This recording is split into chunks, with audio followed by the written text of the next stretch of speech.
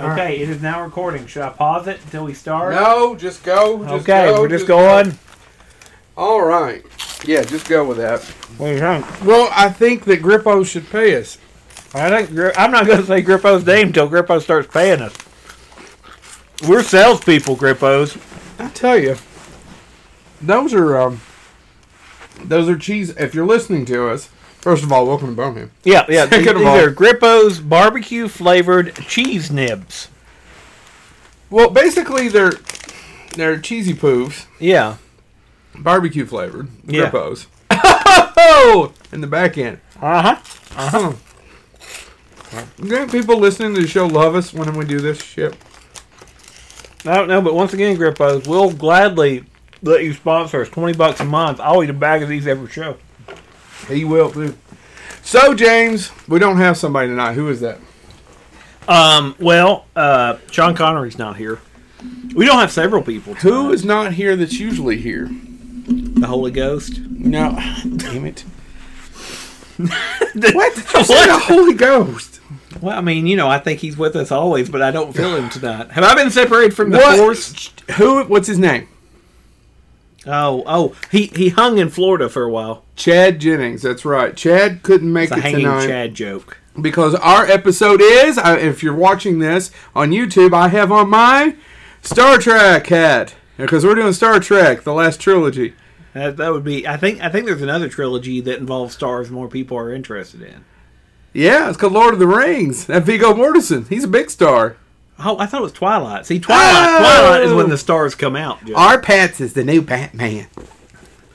Yeah, he made the comment that if Batman failed, if it didn't live up to expectations, he would quit and do porn. I don't know if you heard this. It's true. No. And so a bunch of people automatically went, God, I've never hoped more that a Batman film failed. And I was like, really? I mean, he's got a 5 head. I never understand why women find him attractive. But if you liked an actor, but some women have slept with me before, so. Yeah, well, I mean, and by sleep, there wasn't much sleeping. I tossed and turned all night. Yeah. I wanted to have sex, and they're like, no. Let's slumber, Joe. Yeah. Let's just take this one step at a time. No, you actually... But I'm not exactly sure what sex is. Well, Joe, when a man... There's sex in the saw, boy. The sex, who knows what the hell sex is, but the saw. The saw is family. Thank you, Texas Chainsaw Massacre Part 2, for teaching me everything I need to know about sex and chainsaws. That's what they use in Hazard for sex ed, right? You just watch that? Well, I didn't go to Hazard, but thank you so much, you twerp. I was channeling... Is that Craig that does that to you? No, no, that's where I'm actually from. Hindman, Knott County. He does Knott County. Yeah, Knott County. I'm sorry. I'm sorry, Craig. If you're listening to this, I'll be shocked. I'll be shocked as hell. But he's always good about sharing it. But anyway... I just spilled on myself. I changed my hat out, if you're listening, from Star Trek to the Galactic Empire, which is... Babylon 5. No, we're doing Star Wars. Now, the reason why it took us forever to do Star Wars is that everyone does Star Wars. So we had to come up with something that we thought was different. And what we came up with... We threw out the door. A year later... Turns out none of you were interested in Star Wars babies. Yeah, Star Wars babies. Until now. Until there's a baby Yoda. It's true. Or the child. Yeah. Or the asset. Anyway, we're going to tackle the latest trilogy. Yeah. You have heard us comment, specifically me, Star Wars is one of my favorite movies of all time. If you're ever lucky enough to get to go to my basement...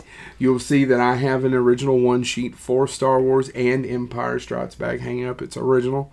It's encased in glass. It's over there next to John Carpenter's The Thing, Ghostbusters, Evil Dead, Alien, Raiders of the Lost Ark, Lord of the Rings. Some of my favorite movies are all kind of clustered in one little section. Things that I love dearly and that influenced and basically gave me except for Lord of the Rings, my childhood. Mm-hmm. And Star Wars is an important part of my life. There's a ton of Star Wars stuff in here. I've bought. I've never really sold anything. You had Star Trek. I had Star Wars, and I do love Star Trek now. We've talked about this. I loved the movies as a child. I've told you this before. And then I got into the shows as an adult. Yeah. Well, I think that's kind of my journey to Star Wars because I loved Star Trek as a kid, and the reason I loved Star Trek as a kid was we You were a nerd. Well, no one loved you. You were an outcast. We didn't have a lot of Did money. I mention you were an outcast? We had antenna TV. Did and I mention that no one talked to you? You had no friends. No loved ones. I didn't know you went to my high school. I mean, I'm just assuming. Well, stereotypically, it's accurate. Actually, you know, I have another story, but I won't go off on that one. But no, so Star Trek is what I had first. But the reason I had it first was it was free. We had an old antenna, the old it's school, cheap, and in syndication, the original series, cheap and easy. Yeah, like your mother. That's not true. Mom has top never quality. been cheap. Top dollar. No, Easy's getting to sleep with her. It's post coitus that's going to cost you, buddy. It's being allowed to leave. Yeah, $10 to get in the door. It's $1,000 to get out. Anyway, mom's door. Anyway, but so Star Trek was free. Basically, we got it through antenna, and I was 4 or 5 years old. You hear this, Mary? We're talking about Star Trek again. And my dad watched it with me. It's one of the things that Dad supports the show. Yeah. Well, I like to give shouts outs. Shouts outs. I'm going to give another shouts out. When oh we my get God. to I know you don't watch Letterkenny, but way to go there. And now I'm blanking on the Squirrely Dan. But way to go, Squirrely Dan. The other day told me I needed to watch Letterkenny. You do, Squirrely Dan, because he adds S's on everything. Shouts outs. Yeah. Except for when they talk about sashimis and sushis. Guys, I don't think there's supposed to be an S on that. Anyway. But no, so Star Trek was free, and we were poor. But you know what's funny is... Yes. Tell us more about your... Anyway, if you're watching, I have a Yoda. Tell me more about your shit childhood. Wouldn't it be... you didn't say that very Yoda-ish. No, I'm not very good at doing a Yoda. Shit childhood you had. There you go. Much better. But oddly enough... So breakfast you wanted. My dad always wondered how I ended up as... obviously you made up for it. That's true. It's true. Fuck or tubby? Or is it tub or fucky? Tub or fucky? No, he always says the right word. He just says them in... Anyway. Fucky tubber. But... anyway... Anyway, by the way, point you make. If you're listening to this, he has a Yoda. Point you make. It in by general direction. I wish I had Spot. I'd do it back to you. Spit out. You do. Unlike Mother. Anyway, just a big mouth. So, are you just going to do this for the rest of the episode? I could. It might get us higher ratings. I could. I really want to talk about Star Wars. But no, my point being, shit. Star Trek. So Star Trek was my gateway to a lot of science fiction. Yeah. Star Wars came along later for me. Actually, I saw Indiana Jones before I saw any of the Star Wars movies because my dad liked adventure films and action films. Dad, literally, if something exploded, Dad was fine with it. Okay. But Star Wars, oddly enough, it explains all I've got nothing funny there. Star Wars, so I came late to the party for Star Wars in some ways. I'd seen it, but to really get into it, I was probably 10 or 12, which I would actually argue is a great age to get really into Star Wars. I don't know. I got into it my son is into it now, too. Young. And then I took my son to 5 or 6, I was probably hooked. So but again, so I wasn't dyed in the wool as young as you were, but I do love Star Wars. And people who want to argue Star Trek versus Star Wars versus, to me, they're apples and oranges. Yeah, I agree with that. One of them's a space opera, and the other one is actual science fiction to a certain extent. Yeah. Which is Star Trek. And that's fine, and that's what I always say. So if you're hoping this episode will be about me and Joe feuding, we will, but it has nothing to do with Star Trek versus Star Wars. No, we appreciate them both. I love them both. Just Star Wars hit me as a young child. Now, to talk a little bit about the history of the trilogy, the new trilogy, and you all know this, but Lucas... But if you don't, here we go. A little history. Star Wars... A New Hope, which wasn't called A New Hope till later. And if you listen to our Paul Hirsch, the editor of Star Wars episode, whom we had on, who won an Oscar for it. Yeah. Sorry, just wanted to throw that out. Was on Bonehead, bitches. He talked about, he did Star Wars. He edited it, and when he even made the comment, Well, when I had it, it was just called Star Wars. Yeah. All that shit was added on later. Well, and it wasn't even the big movie, right? Fox was going to dump it more or less. It was a sizable film, but it was not the one that they thought was going to be. They were hedging their bets on the epic film Damnation Alley, which you have all seen many, many times now. I mean, literally. And by the way, somebody made the comment online, and I think it was Scott Weinberg. So if I'm misquoting, but I think if you go on Twitter, Scott E. Weinberg, yes. He made the comment, he goes, you know what's funny is there's a parallel universe somewhere in some odd dimension where we're 9 movies into the Zardoz franchise and people come online and argue about them. And all I could think about is, what would movie 2 of Zardoz be? No, I don't know. It'd be an interesting flick, I'll tell you that. There's somebody else who is, I can't think of his name. His pen handle is Quint. He used to write for Ain't It Cool News. He wrote on Doctor Strange. He also wrote Sinister. He's a great writer. Oh, C. Robert Cargill said in an alternate time, I can't remember if it was Sorcerer or something else came out, and we had the next 40 years of adult films, creative, interesting, and Star Wars is viewed as a cult classic in an alternative life, in an alternative dimension. So anyway, Star Wars was made by 20th Century Fox. What you don't know, or when you may not know if you're not a huge fan, is George Lucas had made a hit film, how he got Star Wars made, which was American Graffiti, which was a movie that Universal didn't want. It's produced by Coppola. Basically made for a TV budget. They almost wanted to show it just on television, throw it in as a TV movie. Started with Opie Cunningham. Yeah, Coppola came in, threw a big stick, and they released it. It was a huge hit. People loved it. And they had a hit on their hands. Universal, he had set up Star Wars at 20th Century Fox. And they basically said, well, we're only paying, I actually can tell you, I remember the numbers. It's like $250,000 to direct, $250,000, which is $500,000 to write. You got to give him more money.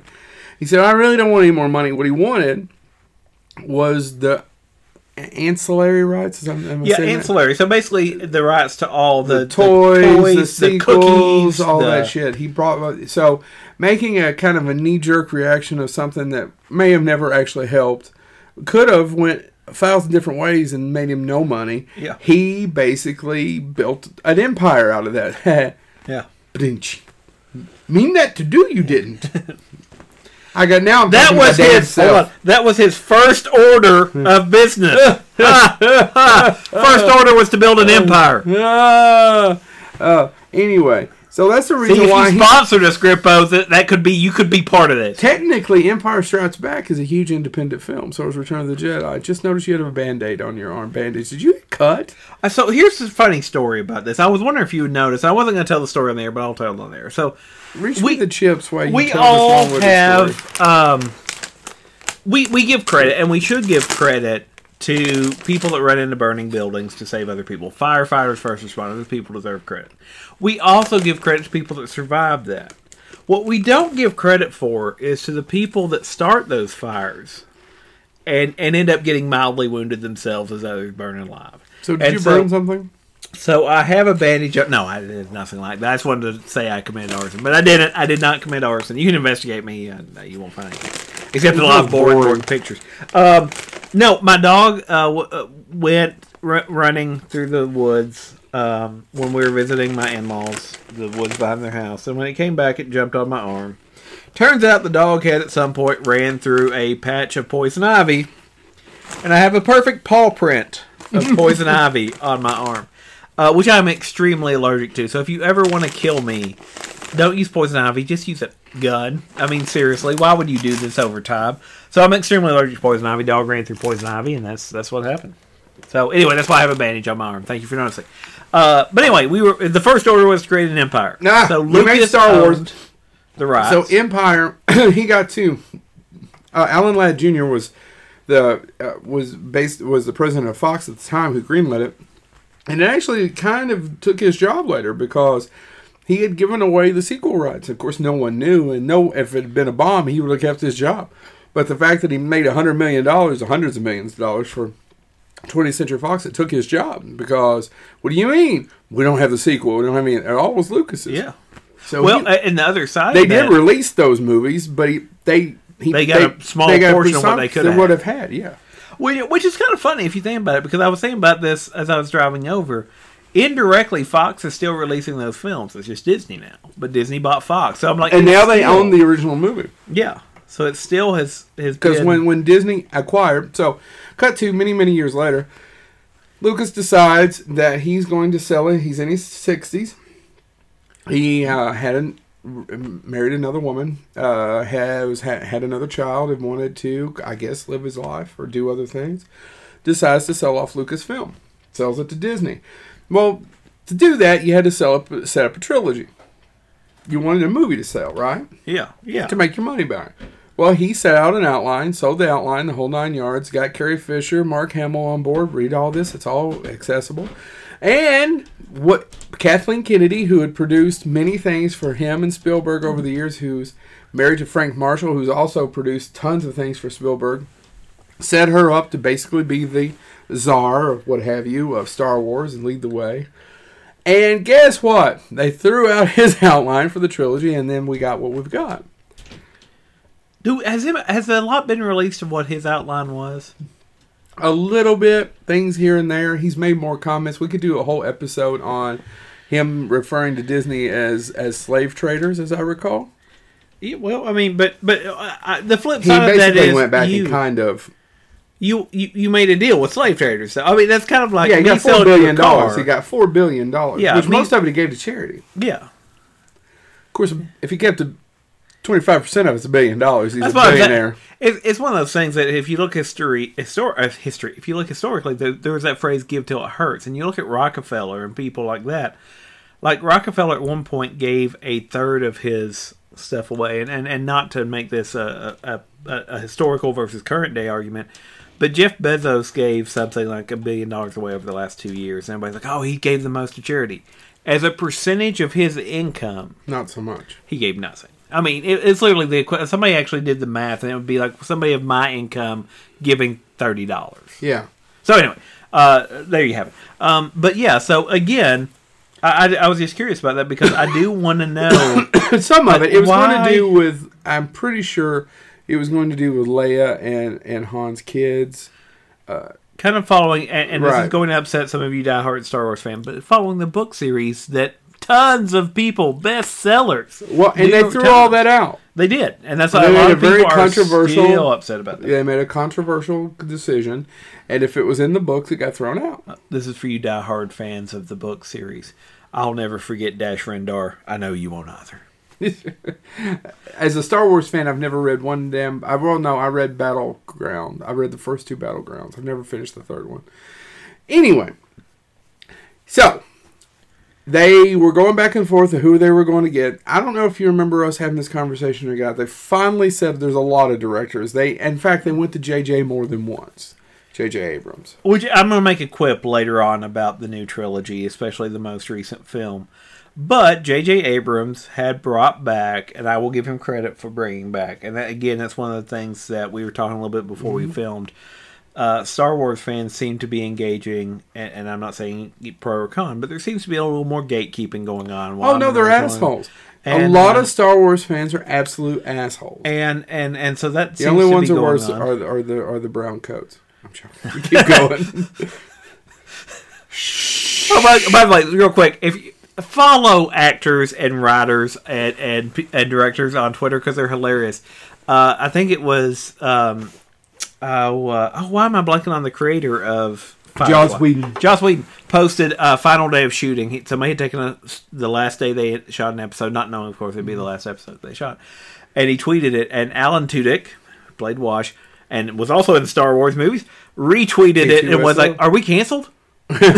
And that was 2 days ago. I laughed. But anyway, so there seems to be this gatekeeping going on, and it's funny because that used to happen in Star Trek. I made the comment, I did this argument online as well, that, when The Next Generation came out, old school fans were like, that'll never be Captain Kirk and all that stuff. And I remember hearing people say that stuff. And now that I'm older, I'm like, it's fun. I mean, no, it's not Captain Kirk. Well, it's their generations. It's something that I've had to come to grips with as well.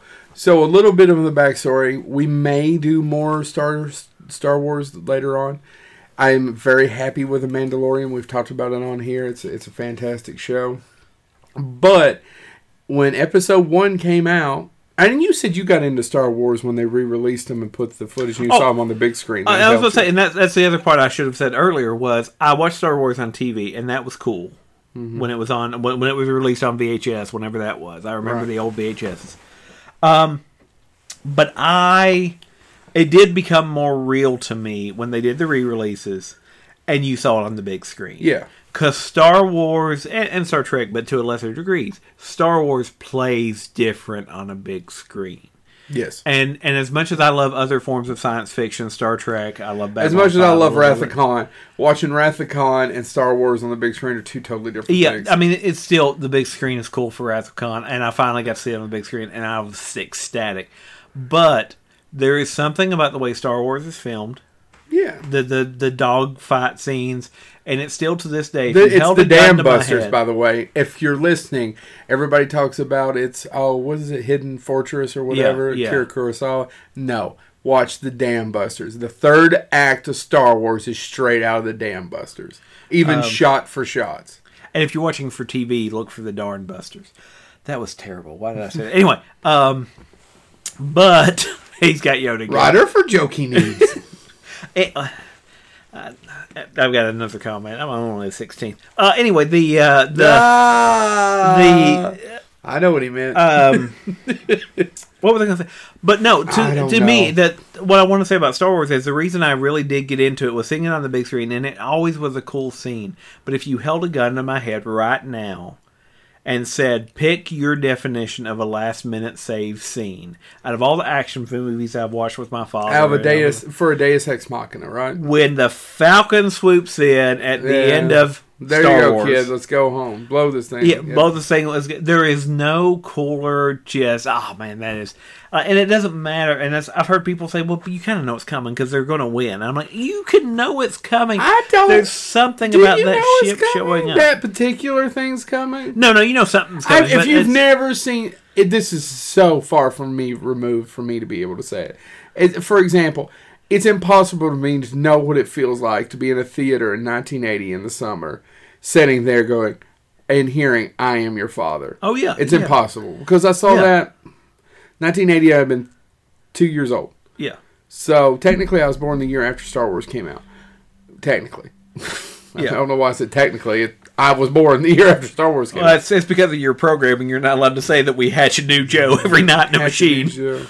I am pretty... You ever see one of them Hatchimals? Holy it's like crap, that, except terrifying. I am the Snoke of Bonehead. You almost spit.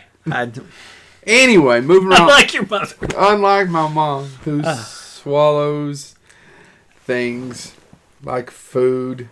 Anyway, like I was saying, where were we at on this? Well, so we were talking about the impact I lost it my had. spot. We were talking about the impact it had because to me this, and that's what I wanted to say. I can't experience. I think Star it's a great Wars ending. It's a fantastic ending. It doesn't matter. Like again, that's why I can't play which is better, Star Trek or Star Wars. They're different. Babylon 5 is different. Babylon 5 is Lord of the Rings in space, and that's not an insult. It's a great show. Battlestar Galactica, it's all fine. Do what you want to do. Enjoy it as it is. But again, as much as I love those other shows, and as much as I love Star Trek, there's no last minute save like the Falcon showing up. And so when you think about, the impact that these things have had, and heading into rebooting it, or not, well, and in some way, actually, I'm going to stick with rebooting it for a new generation. Yeah, because they knew they had me. Well, that's the thing. So that's my what I boat was going to be on that seat. I was in the theater. That's what it was. Going back to episode 1, stood up at the end of it. Couldn't have been more excited for it. I bought the screenplay at a Walmart, and I wouldn't read it because it was out before the movie came out. I bought the comic book because the comic book came out before, and it had. I've still got it. Photo cover, Liam Neeson, and. I almost said Liam Gallagher, who is from Oasis. Yeah. Ewan McGregor. Thank you. That would be him. On the cover, and but I wouldn't read it. Same thing. I was like, I've got the comic, and Spotting Trains. He is. I went like the second day it was out because I couldn't get there the day comics came out. But I was like, if I miss this, I'm gonna kick myself because it's a Star Wars comic with a photo cover. Yeah. And so I had it, still have it, but yeah, go ahead with your reaction. Stood up at the end of it and said this is the biggest piece of shit, or something close to which was. I have come to terms with it over the years. There's a great episode of Spaced, if you're a big fan of how he deals with episode. Spaced is good. I also love the Simpsons critique of it. Yeah. Because I love the way the Simpsons critique is, where it ends with them in the theater, and it's the Yoda-type character saying, "Thus ends this space political debate." Or does it? Da, da, da, da, da, da. So, it's great. It's made for another generation. It's not made for me. It is. And I finally come to grips. I was rewatching some of it. My son was watching some of it. He's 2, almost 2.5, right before the new movie came out, this last movie. I was trying to rewatch some things before. I just wanted to be rephrased. So specifically, the prequels, because those are the ones I've watched least because I don't like them. There's still scenes in every one of those that I enjoy. Specifically, Attack of the Clones. It has a great scene when you see Yoda's shadow come up. We still haven't got to the original trilogy. We're 20-some minutes into this. This is going to be long, but I'm actually having fun with this. We probably should speed it up a little bit. But when you see Yoda come in right before he does the sword fight with Dooku, oh yeah, I was there opening night. Fucking theater went mad when they saw that little shadow coming up. Oh yeah. Because they knew what was about to happen, what was about to come up. We've never seen anything like it. And that's the thing that the prequels do a little bit well. And when we talk about the new ones, I'm gonna say there's a little bit of gear grinding with the most recent film when you look at the prequels. Because one of the things Lucas said about the prequels before they came out that made me really excited was we're going to see the Force in action. And you can go back and find this interview. I think it was with Entertainment Weekly. But he said, everybody's like, oh, the Force, you can move stuff, you can choke people, you can do. And Lucas said in an interview, and I'm paraphrasing, but pretty much this is it. We've only ever seen one guy that was very hardly trained, and the 2 people that trained him were both nearing the end of their lives. Obi-Wan Kenobi may have had the Force, but he was old, and he had been kind of disconnected from it. And so he said, you're going to get to see what the Force can really do.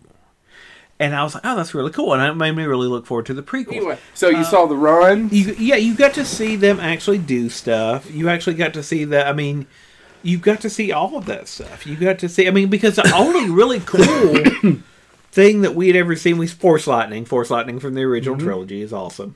And I mean by that, episode 4, 5, 6. Vader blocking Han's shot. You saw that. But really, there was nothing that was, oh, man. And we get to see so much more in the prequel. So there's some of those scenes that I appreciate. I do question why they didn't use it all the time. Like, Obi-Wan seems to Force run fine until Qui-Gon's in danger. And then he's like, let me just wait. I'll wait. No, just fine. Well, all right. Anyway. So, I was really excited. Back to my original point of they finally hired JJ. They went to several different directors. I could give a list of them here. I'm not going to. One of them being David, director of Seven, David Fincher. Don't know if you knew that. There's several people that turned that movie down. I understand why you turn it down, and there's several people that wanted it. They didn't get it. I understand why you turn it down. You're damned if you do and damned if you don't. I agree with that. I think one of the directors that really wanted it and didn't get it is Tommy Wiseau. I don't know if I think there's even an audition tape you can find online. I'm not making it up, where he auditioned how he would outline the film. I thought you were joking. No, I'm not. What? One of the bigger ones one of the bigger ones that wanted to do it. Oh, who's the director of Kick-Ass and? Vaughn. Is it? Yeah, Matthew Vaughn wanted it, and who let it out was that actor that always works with him is in Deep Rising. He's a great character actor. I can't think of his name. He's in all of his movies. He's in most of his movies. Anyway, he let it get out in an interview at a nightclub. And it's like, Matthew would want that? Oh yeah, sure. It's the reason why I didn't do the X-Men sequel. Oh, really? Supposedly, he was going after Star Wars. Didn't get it. So, I went back. His X-Men films, one of the best. Yeah, first class. It's my favorite. I think, yeah, probably. It's the best one. Anyway, so we went with JJ. I don't know if you remember this. I said, yeah, it's a safe choice. It is a safe choice because it was almost the safest choice possible. JJ wanted Star Wars before he did Star Trek, and he even said in interviews for Star Trek. What made some Star Trek fans a little nervous? He was a Star Wars fan more than he was a Star Trek fan. And then he turned Star Trek into Star Wars. Yeah. Somewhat. Oh yeah. And you can tell that. Because and I argue that's fine because Star Trek films have never been Star Trek shows. Agreed. Star Trek shows, and Star Trek is extremely pliable. Yeah. It's extremely mendable and moldable, and they've already done series. I think it helps with Star Trek because Star Trek started out as a series. I think that's what Star Wars has sometimes going against it, that there should be more series of Star Wars. Oh, yeah. Yeah. Now, thank God, we have The Mandalorian and it doesn't suck, and it proves our point even more. Oh, yeah. That there are so many stories to tell in that universe. And again, I say this as starting as a Star Trek fan, but, you know, anytime I watch Star Wars, and to Lucas's credit, and he did it for profit, I know, but he names every character. Mm-hmm. It's not Battle Droid over there, Battle Droid. No, this is going to be Battle Droid 17. This for the is Battle toys. Droid. Yeah, and he does it for the toys. But, you know, the fact that I'm not as diehard a fan as some people we know, but I know who Salacious Crumb is. I don't think I'm a diehard fan. So I belong to, that's another thing we could get into. Really quick, I'll give a plug out to the Star Wars Collectors Club. I hosted them at my house. Yes, I'm a member. I pay my dues. I never go to a meeting. Have you paid your dues? The check is in the mail. The John Waters, that would belong to that one too. It's all actually, oddly enough, Star Wars Collectors Club's the only damn club I belong to, because you know me, I'm a terrible joiner.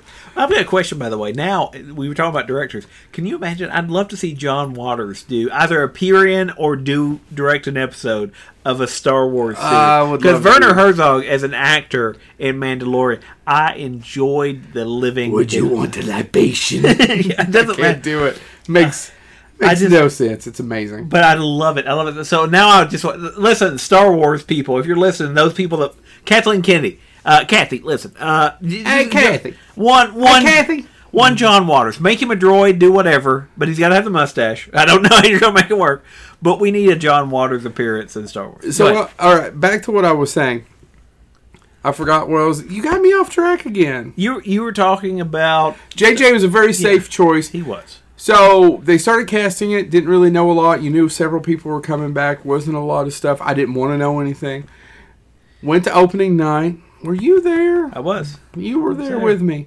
I had been sick the previous year, so it had been kind of a rough year. That previous time. There, had my Star Wars hat on. It was really cool because the 501st were there, dressed up at the Regal. Yep. It set the mood. It was a packed audience.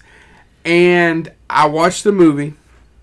And let's talk about The Force Awakens. It's written by JJ.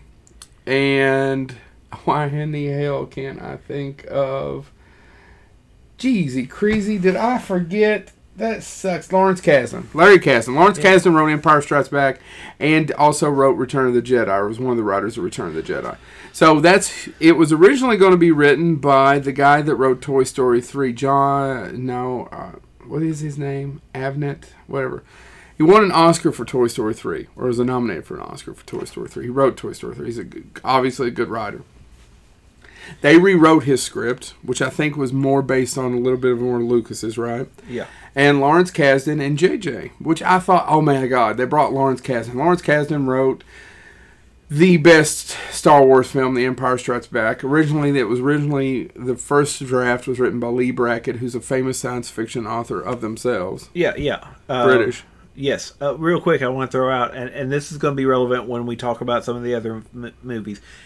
For those of you that are upset either by any of the new movies, let's step back in time and say when The Empire Strikes Back came out, there were people that panned it as well, and we all love it now. But I recommend you go back and go to your old sci-fi magazines, your Star Logs, all of that stuff. You will find angry letters from fans of their first movie. You will find critical reviews that are not glowing of what they did. Arguing that it didn't tell a complete story, that there were big holes in it. There's still people who... Joss Whedon is one of the people that still complains about that it's not a complete story. I understand that it's in a trilogy, but does not have an ending. Yeah. So I wanted to say that because we are probably going to share a few critical comments about some of these. And some of them we agree with. When we get to the last one, Rise of Skywalker. Well, and there's actually a couple, I was saying about, there's a couple other ones that I'm going to point out. Not that I wholly agree with, but I can see what people are arguing. So that being said, I wanted to say that. So when we do that, understand that it could be 10 years from now. We look back and go, okay, yeah, fine, whatever. Because that's what people did with Empire Strikes Back. Or The Thing. The Thing. John Carpenter's The Thing. And he always says it wasn't that the critics panned it in summer of 82. It was that the fans hated it and backlash that it bothered him. Yeah. That got to him. He couldn't understand why the fans, the actual horror movie fans, were the ones ripping at it. And now most horror movie fans, like I think if you find a horror movie fan that will say The Thing is one of the 10 worst horror films of the 80s, they don't exist. They don't exist. No, I agree. You found a unicorn. Tie a rope around its neck and don't let it get away. I thought you were going to hang it. No. Well, tie a rope around its neck and then say, "Do you want this to be a little tighter? Do you want me to spit on it first?" Sorry. What do you do with your ropes? Why do I want to do raw unicorn autoerotic asphyxiation? I don't know why. Nay. Anyway, so... anyway, The Force Awakens, we saw it opening night. I saw all 3 of these movies opening night. And so, The Force Awakens, getting to the point, J.J. Abrams was a safe choice. And he made a movie that was safe. He made about the safest damn movie you could. Because it pretty much plays, with some exception, as Star Wars. It's a new hope. It's a new hope. It's the structure of A New Hope. However, I was rewatching it. Now, I saw this movie 3 times in the theater, James. I don't know if you knew that. I did too, because I saw it twice by myself, and once I took mine. By the time I was done... I saw it 3 times in the theater. And every time I enjoyed it more and had the same criticism. How is that possible? And here's the reason why. He is older than me, but he made a movie, a Star Wars movie, feel like a Star Wars movie from the Star Wars that I remembered. Well, and I was going to say, so it is safe. I mean, it is very safe. He's a very safe. But and I still enjoy it. It still has scenes in it. I'll be honest, when they're running toward the ship and the ship gets blown up, and you're like, "Oh, okay," and it's fantastic. You know what the piece of crap ship's going to be. I didn't. I wasn't thinking, and honestly, when I was watching it, it didn't occur to me. Because I was all caught up in it. That's true. I will give you that. The first time I saw it, but then as soon as it's and it's also got, and this is a critique and something where I'm like, yeah, of course you're going to do it. Han Solo stepping on board and saying, "Chewie, we're home." That line is a give me, but it works. It has the best trailer too. I remember I watched that trailer incessantly. Over and over because it had the first coming attracting trailer coming. Oh my god! And the trailer ended with that line, "Chewie, we're home." Yeah, it just sends chills up your spine because you were watching Harrison Ford play a character he hadn't played in over 30 years. We were watching characters we hadn't seen in so long. That's how I feel, by the way, about Kingdom of the Crystal Skull, and we see how that. I mean, it hadn't been as long, but it had. Yeah, I get it. But no, I mean, that's why The Force Awakens is a much better movie than Crystal Skull. I'm holding out hope. I really am. I love Indiana Jones. Let's send Harrison out on the high point with the next one. So, but yeah, I loved the casting. I didn't understand Adam Driver, but I actually like Adam Driver in that role. Adam Driver, as it went John Boyega, I love in that role. As it went on, I've appreciated Adam Oscar Driver Isaacs, more. All these people, fantastic casting. Oh yeah. Well, and even the new additions. Everybody I said was a new addition. No. I'm blanking on the name. What's the alien? She's also. Are you trying to play with my hand? No, I'm trying to the and I forget who even does her voice. Maz. Yeah, Maz. I love that character because I mean it is obviously. I mean, I like that character too, but I don't know that we needed to go there. What do you mean? Well, they had to have a cantina scene because it's A New Hope. Well, yeah, no, but I think that canteen is just different enough. No, I agree, but and it's the same thing. There's good and there's bad in the cantina. You're being spied on. And I'm still complaining about it. And then I'm thinking at the end, just past it, and going, "Oh yeah, no wonder." Because not only do you have a cantina scene, but the next scene after it is one of my favorite scenes in the movie.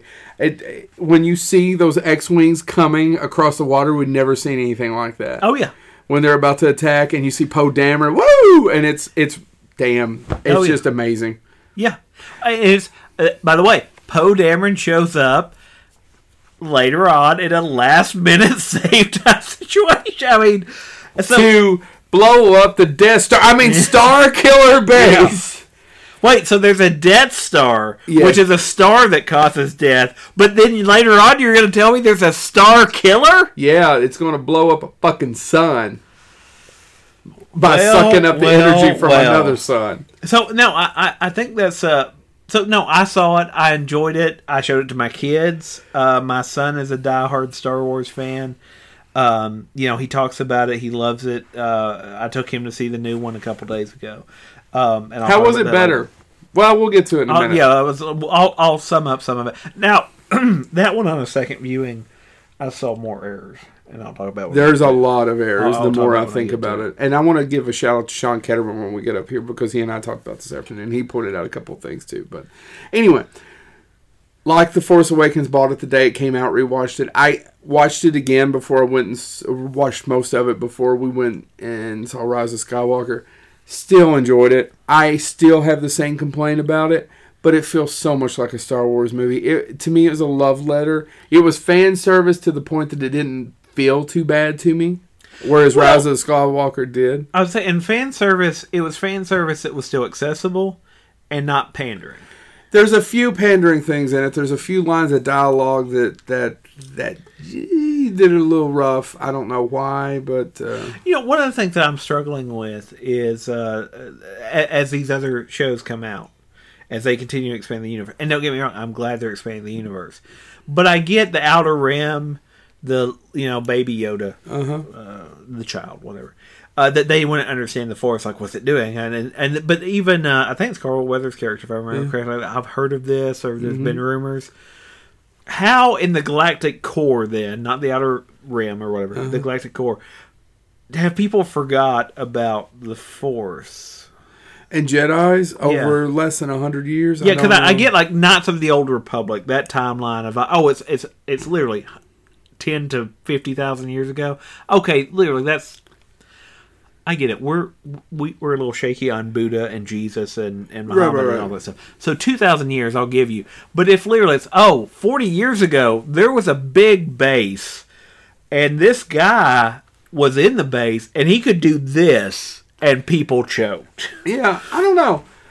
So and the only reason I say that is one of the lines that Michael Arndt was the original writer of Force Awakens. Sorry, took me a minute. The one of the scenes that got me was that line of where Han Solo goes, "It's all true, it's all of it," which I loved. I also loved the fact that The Force Awakens made Star Wars 10 times more memeable. Because I love where people automatically took that scene and added on, Finn saying back, even the part where Greedo shot first. No, that's a lie. So, I don't have a lot to say about The Force Awakens. It was a huge movie. It made almost $1 billion. It's the second or third biggest. I think it made $2 billion worldwide. But I think in the United States it's the second most biggest. It's right behind Avatar, past Titanic, right? Yeah. For domestic gross. Cut to, they're making another movie. They hire the writer, James. I know who the writer is going to be, right? Yeah. You know who it is? Why can't I think of Knives Out? That would be Johnson. Ryan Johnson. They hire Ryan Johnson, and I think, gee, many Christmas. They couldn't get any better. And the reason I've turned into Letterman somehow. I was like, geez, they just couldn't get any better. Paul, you like the... Yeah. Hey, Paul, you been on Subway? Get this? You got any gum? Getting gum. So, the reason why is because if you don't know Ryan Johnson's filmography, or if you just hate The Last Jedi, check out some of his other films, starting with Brick, which is just a fascinating... it's noir. It's a noir set in a high school. Noir, yeah. He did a movie called The Brothers Bloom, which is absolutely hilarious. He did a movie called Looper that I loved. Yeah. Loved Looper. Looper had no reason to work. And it works. Like, the casting of it, I looked at and be like, wait a second, you're telling me Bruce Willis and Joseph Gordon-Levitt are the same people, and I can't believe... And then I watched the movie, and I'm like, oh my God, I buy it. They did the manner. He directed the mannerisms. That and there's just little things like the kid, the way those thugs in the future, the villains that work for the person who has all the power. If you look over on his shelf, he has a little bitty action figure of the. Did you know that? Have you ever noticed? Yeah. I mean, it's just he's a brilliant. To me, he's a brilliant filmmaker. And if you've got a chance to see Knives Out, go out and see Knives Out. It's a wonderful movie. I've only met a couple of people that didn't like it. Some odd reason Craig said it was boring, but Craig has no taste. Anyway, moving right along. Well, it's no League of Extraordinary. There's no League of Extraordinary. Thank God. Thank God. Just Rian Johnson hired Rian Johnson. Then Rian Johnson's going to be the director. Awesome. I'm so excited. It's like, well, they got the safe movie out of the way, and now we're ready to go and do more with this universe.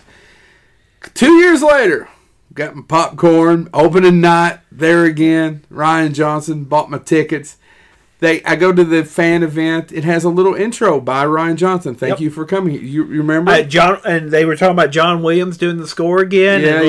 Overview of we that. didn't get any of that for Rise of Skywalker. It was like 30 seconds. Oh, really? Yeah, it was her and maybe John Boyega thanking you for coming out tonight for the opening night. That was it.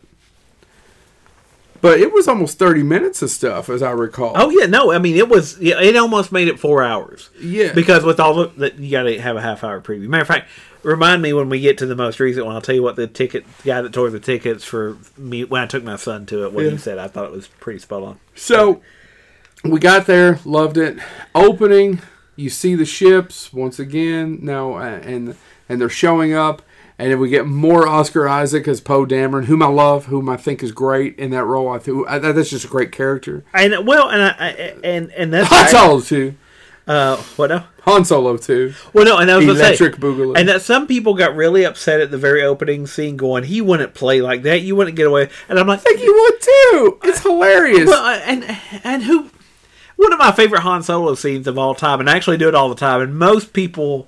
I do it at work, and people who aren't Star Wars fans are just casual moviegoers, that don't obsess about these things, don't catch it. But I do the line all the time, going, "We're all fine. We're good. We're fine here. How are you?" Yep. Well, okay.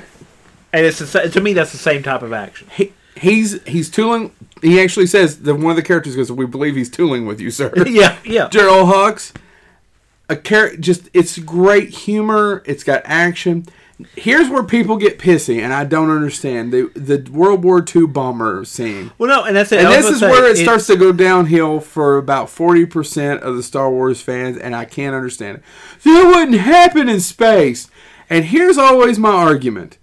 None of that shit would happen in space. I went and saw Neil deGrasse Tyson last spring, and Star Wars was one of his things that he picked up and goes, he actually looked at the screen and he goes, "I don't hate Star Wars. This would happen in space." Oh, no, and Harlan Ellison actually there's not explosions in space. Wasn't talking about just Star Wars. He was talking about all of it. And it was one of the kicking points. People called him out on it, and he actually kind of had to address it because he made a comment once. I think it was in the 80s. That he would never again work on any science fiction show that showed noise in space. And it was a big sticking point for him. Like he said, I will say, do you want to show noise in space? Because there's no noise, and I don't want to work on your project. And if you've seen Babylon 5, there are some scenes where there's noise in space.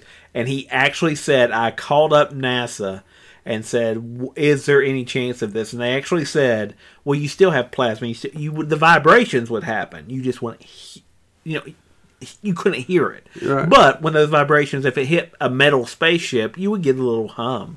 And he said, so there, it's somewhat justified. And I was like, okay, you backed yourself into a corner. And I love Harlan Ellison. Don't think I'm... But yes, anyway. That, and who gives two shits? I would tell you, listen, turkey. Yeah, well...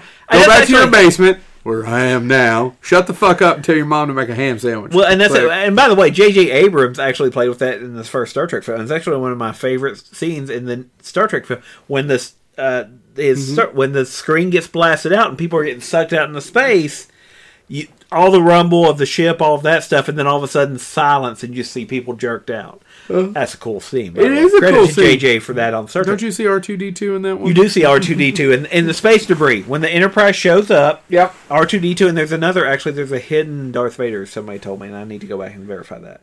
Anyway, that being said, so I'm fine with the bomber thing. does rational James know? Okay, well, unless you force it out, it's not going to drop. Okay, cool. I understand that. I understand what you're saying, but I think I cannot handle the criticism because none of that shit happens in any Star Wars film.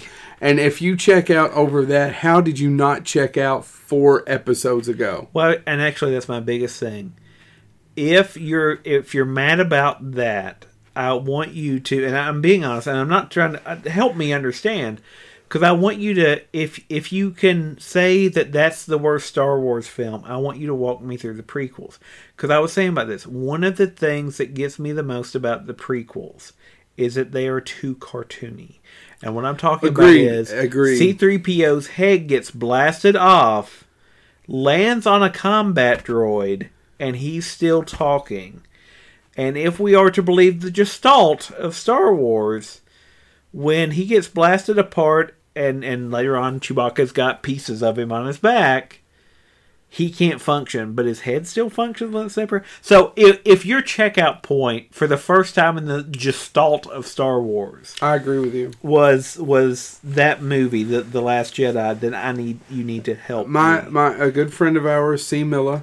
I won't say his whole name on here because he's never going to listen to this shit anyway. But I won't. He just runs his nose up like he was disgusted with the smell of it. And I don't understand. He loves Star Wars, but that bothers you? The whole World War II opening bothers you with the bombs coming in? I don't get it. Well, and I would almost rather they criticize the melodrama of the lady giving up her life, which you also can't really do because Star Wars is nothing but melodrama. Well, and I was going to say, and I kind of like that, and I think that's one of the things as we continue to talk about this, but the introduction of the loss of a sibling. Yeah. Star Wars never did that before. I mean, you don't know. You have the loss of a parent, sure. You have Aunt Beru and Uncle Lars and all that stuff. But I was like, we never saw that in Star Wars before. Yeah. And I think that's one thing I will give. I think, like you said, you got your safe movie out of the way. Let's play with this. Let's open up this world. And I was like, of course there's going to be siblings that have been lost. This war has been going on in variations for how long? And so the fact we finally get to see a character that's dealing with the fact, and matter of fact, I know I'm jumping ahead, but when Rose confronts Finn for wanting to quote-unquote run away, it's like, oh man, because my entire point is, why aren't more people third party, so to speak? Why don't you have people that are like, no, I'm not Empire or Rebellion, I'm James, and just let me do me.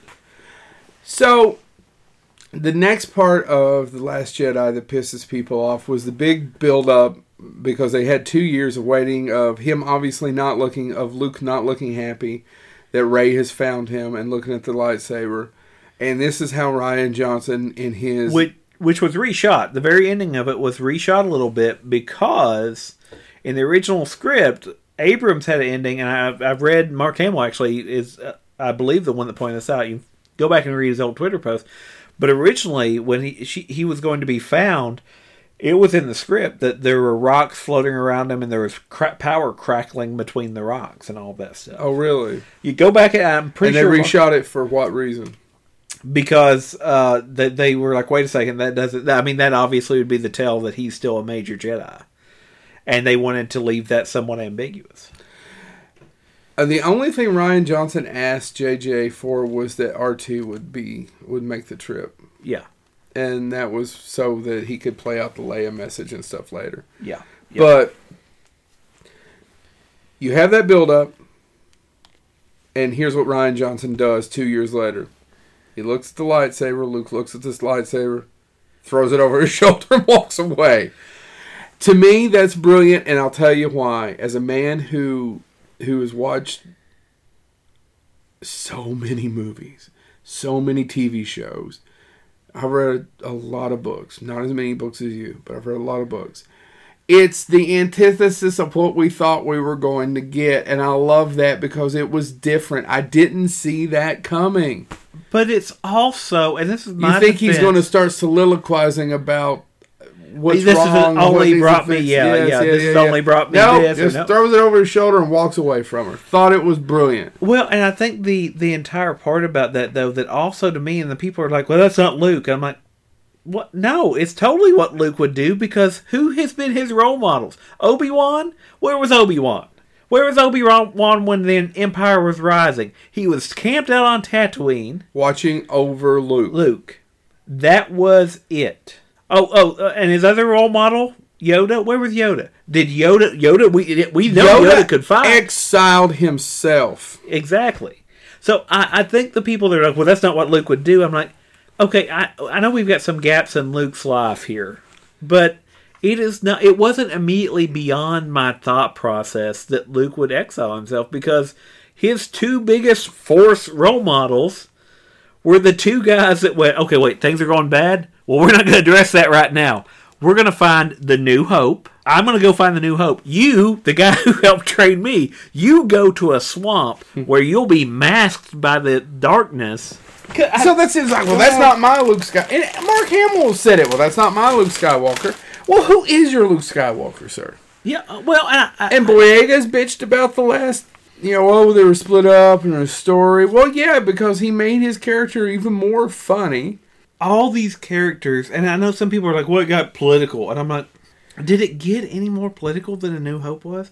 There were people that argued. I don't think it's all that political. There are people that argued A New Hope was remnant commentary. It's actually a quote from a review I read that came out when it came. It's remnant commentary about America's involvement in Vietnam. Really? Rebels versus a giant empire. It could be. And what I'm saying is, I don't think George Lucas was sitting there going, I want to make a film about, where we show the Vietnamese as rebellion, and then we, America as the empire with all the technology because we had helicopters and all that. That's a reviewer bringing their view to it. And I argue this the same thing with The Last Jedi. Is there commentary about we have this entire planet of wealth and gambling and indulgence, and the rest of the galaxy is suffering? I think that's a fascinating thing. It's not a political argument to me. I disagree with you a little. It is political. However, I don't think it's that overt political as people say it is. To me, The Last Jedi is about a guy. It's about two things to me. It's not even about Rey. It is in the sense of her character is finding these things out, but what we're finding out is that the Force is not just a Skywalker thing. That the Force isn't just... Because that's what we've seen. And then I got in this argument with our friend Clay Sturgeon, who goes, well, you've seen it in many different characters. They're all... I said, yeah, I get it. But in that original trilogy, you have to be a Skywalker to be a Master Jedi. Or a Palpatine. Or to use the Force, you're a Palpatine or a Skywalker. Yeah. And to me, it was a democratization of something that any of us can have. Yeah.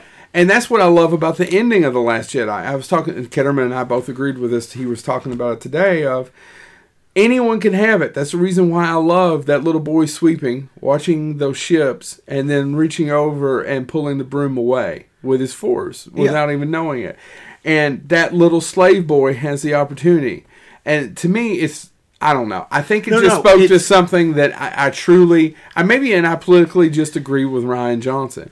But you don't have to be from a certain family. You don't have to be... So are you saying Rian Johnson... I don't know his history. I don't know his history either. But are you saying he may be different than J.J. Abrams, who's the son of two Hollywood people and who helped his son get a job working in comic books? Could. Are you saying I don't know how Rian Johnson got into the business. Somebody made that comment online. I'm still in that quote. That's from somebody else. But no, I agree with you. JJ has thrown some shade. He made a comment about how he didn't think Star Wars fans want to be preached to, or that they want to find out that maybe it means nothing. I disagree with him.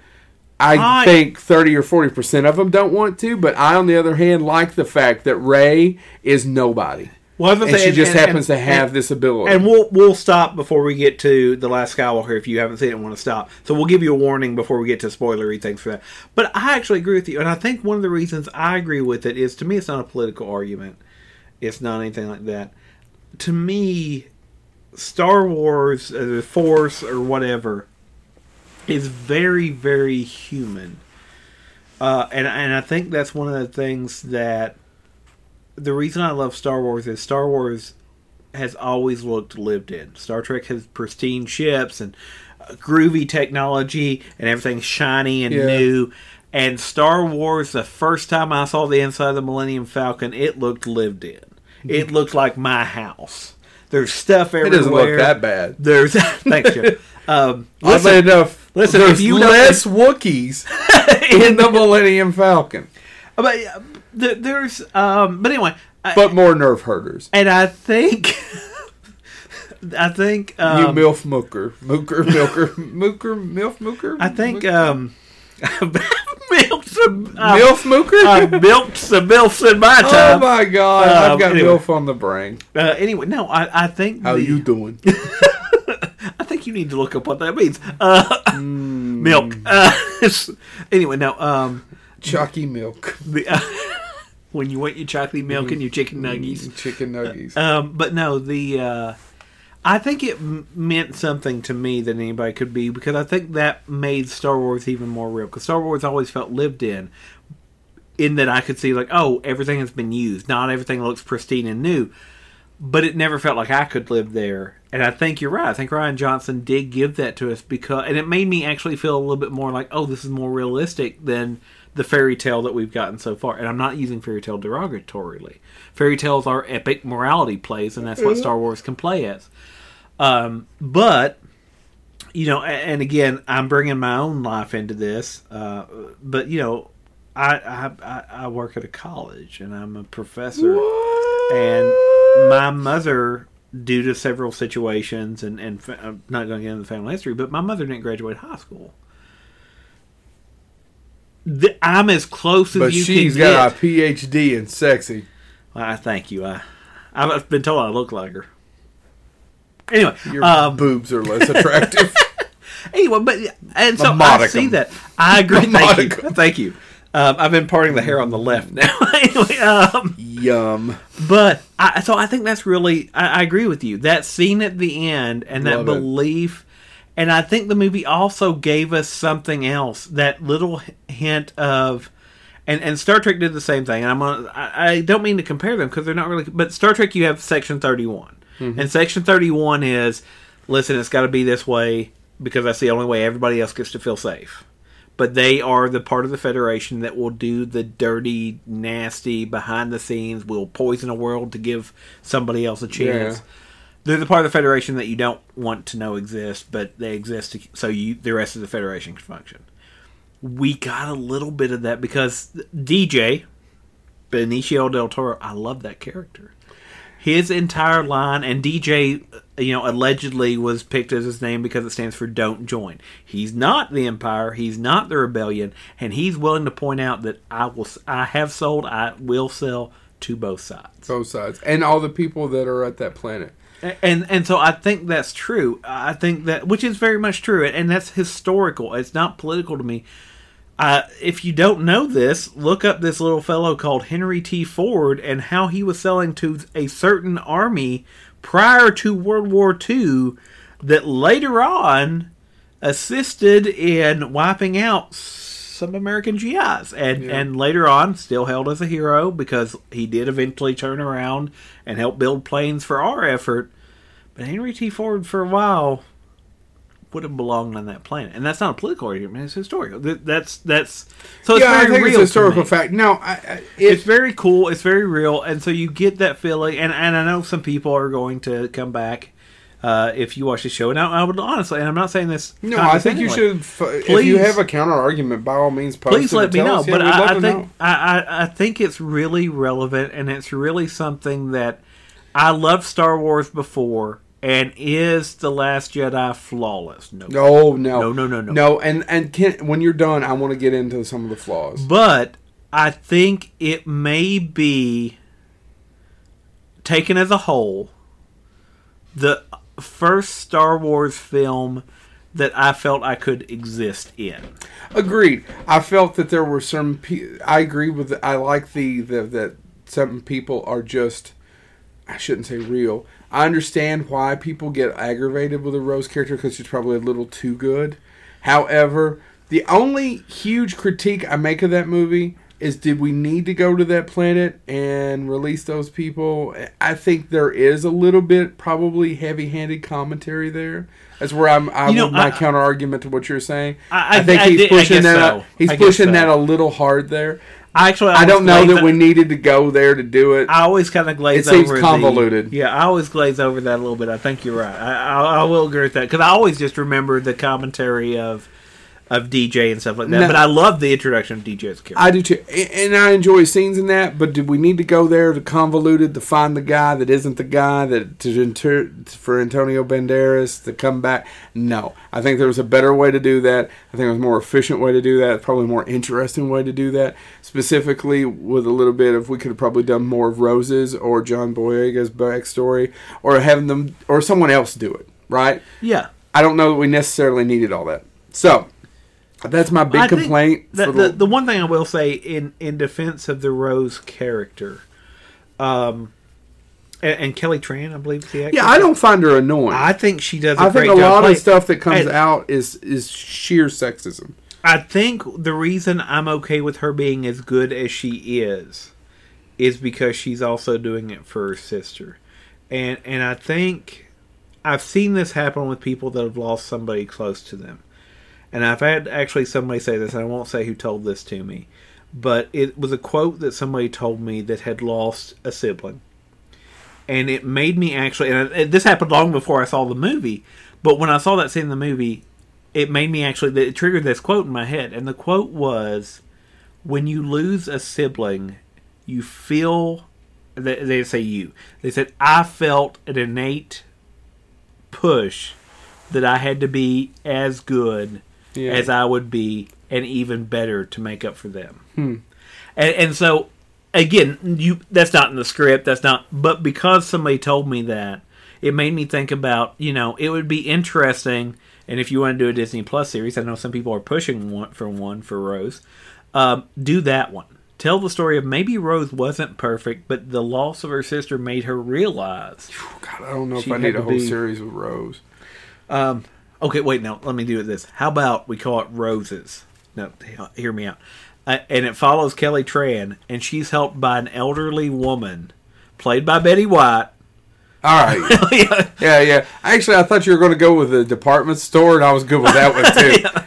But, yeah, let's go this way. That's a little bit better. But anyway, no. So anyway, and again, that's just me because of one experience and one very, very heartfelt conversation I had with somebody that made me think about maybe that's why she is being as good as she is.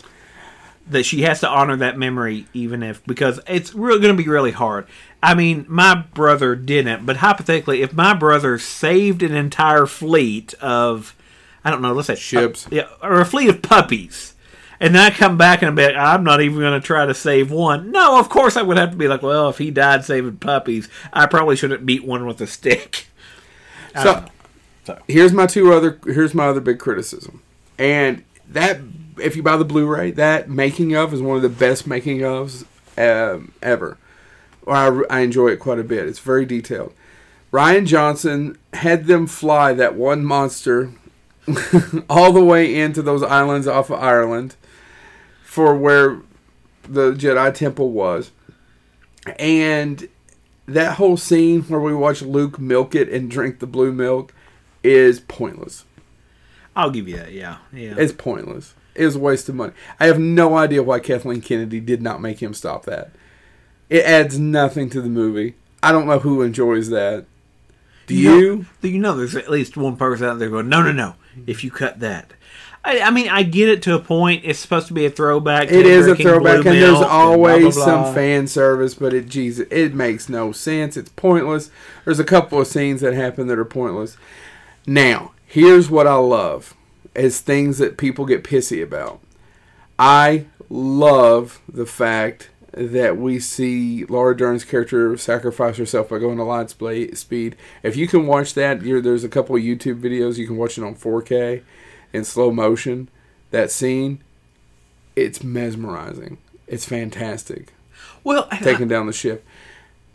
And again, it gave us something we hadn't seen before because, and that's one thing, again, not to compare them, but we've seen ships ram in Star Trek. It took a long time because that was always my thing. If I know I'm going to die anyway, the closest we got for a while was Khan blowing up his ship when he knew the Enterprise couldn't get away, but it did. Anyway, but spoiler. But I mean, why wouldn't you? If you were going to die anyway, why wouldn't you? Yeah, well, just ram. Screw you. Yeah, well, and so I always wondered that of, boys, if you can't win, let's just. And we may want to do an episode later and talk about Rogue One and Solo, but Rogue One has a great scene in it, and it's actually called the Corvette something maneuver, where the ship comes out and shoves the Star Destroyer into the thing. It's a fantastic scene.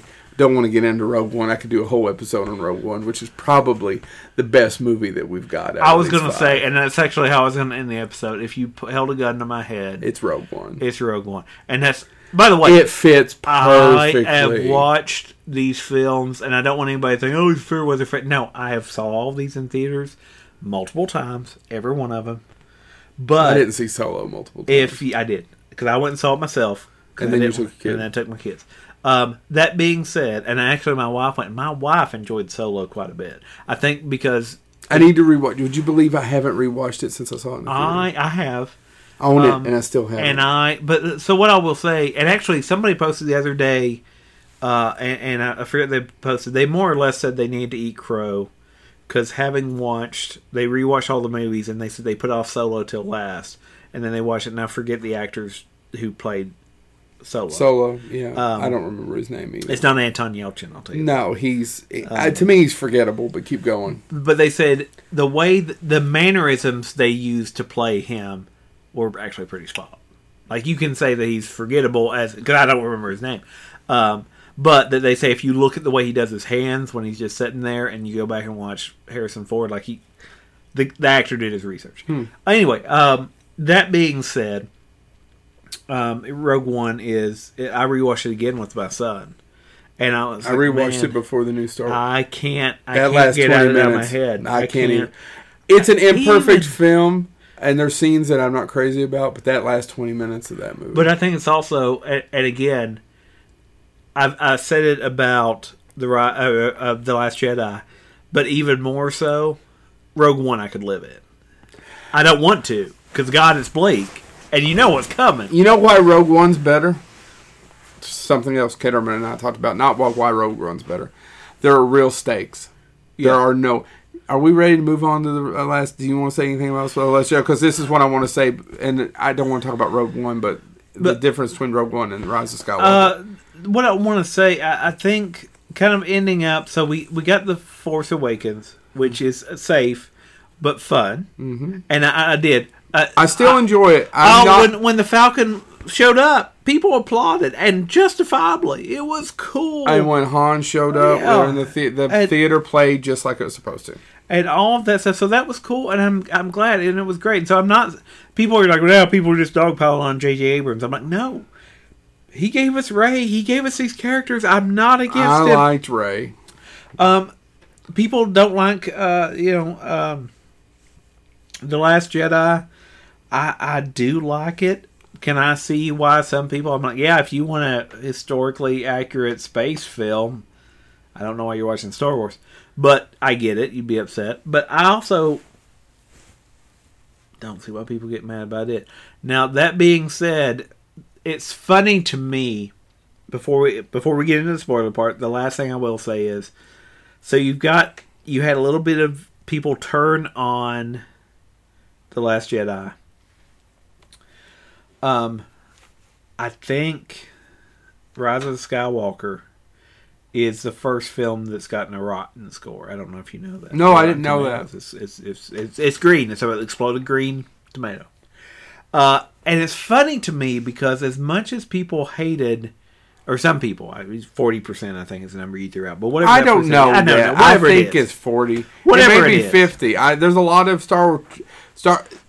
there's several Star Wars fans on the floor whom I work with, and two of them passionately dislike that movie. And our friend Clay is not a fan.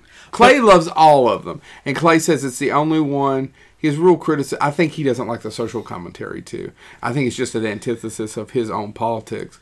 But he and the fact that he picks up on more of it. I actually said that speaks, I think, more about you than it does the movie. He goes, yeah, that's probably true. But he would say, out of all of them that he can turn on the background, that's the only one he won't turn on in the background and listen to. He just doesn't get into it. It has something about it that makes me love it that turns other people off. So, yeah. Which is what art is supposed to do. Well, I think that's and it. Good storytelling. And people that want to say, that it lost the gestalt of Star Wars or something. I don't think it did. No, I agree. I think there's so much there. What are you doing? I was actually bringing up Rotten Tomatoes for each of these. I figure we can kind of use this. Oh, here we go. I can view the entire Star Wars saga. Let me bring that up. So The Last Jedi, if we go by audience score right now, is a 43%. It's loading the rest of them, sorry. But okay, so Star Wars Saga, if we go by this, Empire Strikes Back has the highest of course audience score now. But again, you want to talk about something while you're doing that? No, I've got it up now. So The Rise of Skywalker is at 54%. Okay. Solo is at 70%. So Solo is more liked. The Last Jedi is at 40-something. So The Last Jedi is the most hated, according to Rotten Tomatoes. By audience score, yes. I'm sorry. No, I said that wrong. The Rise of Skywalker is at 54%. Solo is 70%. The Last Jedi has actually experienced a boost in love following it's actually up to 91% now. Yeah. But The Force Awakens is still the highest rated, 93. By the way, if you actually do it if you include television series by audience rankings, the highest rating of Star Wars? No. Rebels. Well, Rebels is a good show. Rebels is a good show. And it blends, again, it meets everybody's needs. You get Princess Leia appears in an episode, you get Lando in a couple episodes. The Rebels is a good episode, is a good show. And it pops up. It's referenced, actually. And there's some stakes in Rebels for a cartoon. Oh, yeah. Some people don't quite make it out. I was going to say, and that's what I would want to say. Some people don't see so well afterwards. And they don't see until they're on. I don't know when Gone came out. I mean, Gone. But I think that's it. I think it's one of the things that I appreciate about Star Wars, and we're getting. Let's get to it. Come on. Well, my entire point is we're an hour into this. So The Last Jedi has experienced more love since The Rise of Skywalker came out. And it's moving up in the rankings now because so many people are mad about The Rise of Skywalker, which is funny to me. Because, like you said, we know people that love all Star Wars and hate The Last Jedi. I can tell you three. How is Rise of the Skywalker? One dear friend and two close friends. Yeah. How is Rise of the Skywalker being that much more hated? And how do you know how they felt about Rise of Skywalker? They're so. One of them is. The other one liked it. I think Clay liked it. I don't know how he feels after the second. I haven't got a chance to talk to him. We're going to have lunch. But I think Crush feels, he won't say one way or the other. And I don't think Chris Miller's seen it. So I just think it's funny, though, that the Rise of the Last Jedi has risen because Rise of the Skywalker has fallen. Rise of Skywalker. So let's... Right now, spoiler alert. So if you haven't seen it, Rise stop. Of Skywalker, we're going to start revealing things. I can't believe Rey is Jar Jar's daughter. I can't either. Misa Ray So you have been warned. This is where the spoilers start. If you hadn't seen the other ones up until this point, Jesus, you weren't going to see them anyway. Yeah. You've been a little late. But God bless you for sticking around this episode. I have no idea if you're obviously not as. I don't know what I was going to say. So, Rise of Skywalker. You're big fans of Bonehead. The original director was going to be the director of Jurassic World, Colin Forever. I can't say his last name. He made a little movie, didn't work out well. There were creative differences.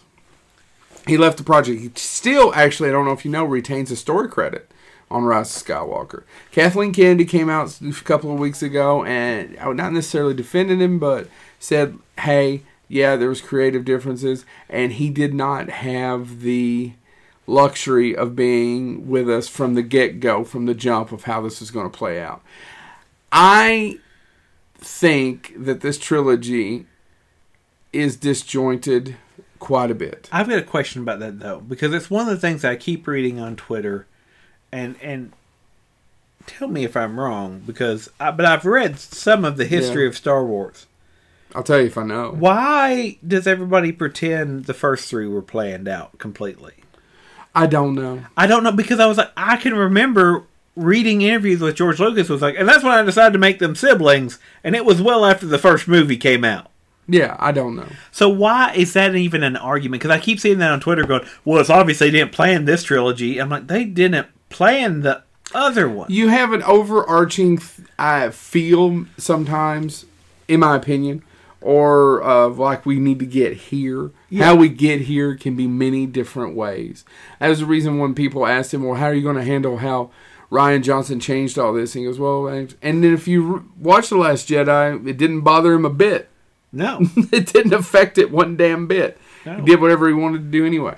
Well, the editor has now came out, I don't know if you saw in the last 2 days, and she has said, yes, the movie is total fan service. And that they had 6 months less preparation than they did. You know, what would have been nice if they would have, I've got some issues with editing, I'll talk about it in a minute. She's the one who's edited his other movies, his Mission Impossible, yeah. the Star Trek. She said yes. The one critique she will accept, yes, it is a lot of fan service. The other one is that she actually edited while they were filming. She would be basically in a room or a tent right next to filming and edit.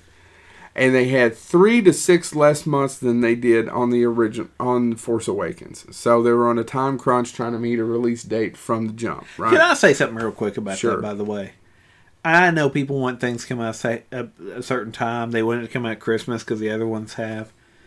Okay, I think that's what kills Solo. Everybody says it's The Last Jedi kills Solo. I don't believe that. I think it's because it came out 5 months after The Last Jedi. Yeah, it's a Christmas, and it was Solo. It is a Christmas event to me. Like it is now. It used to come out in May, but no. Now yeah, I love though. I mean, I get in from work, working away. I come home. I see Star Wars. Yeah.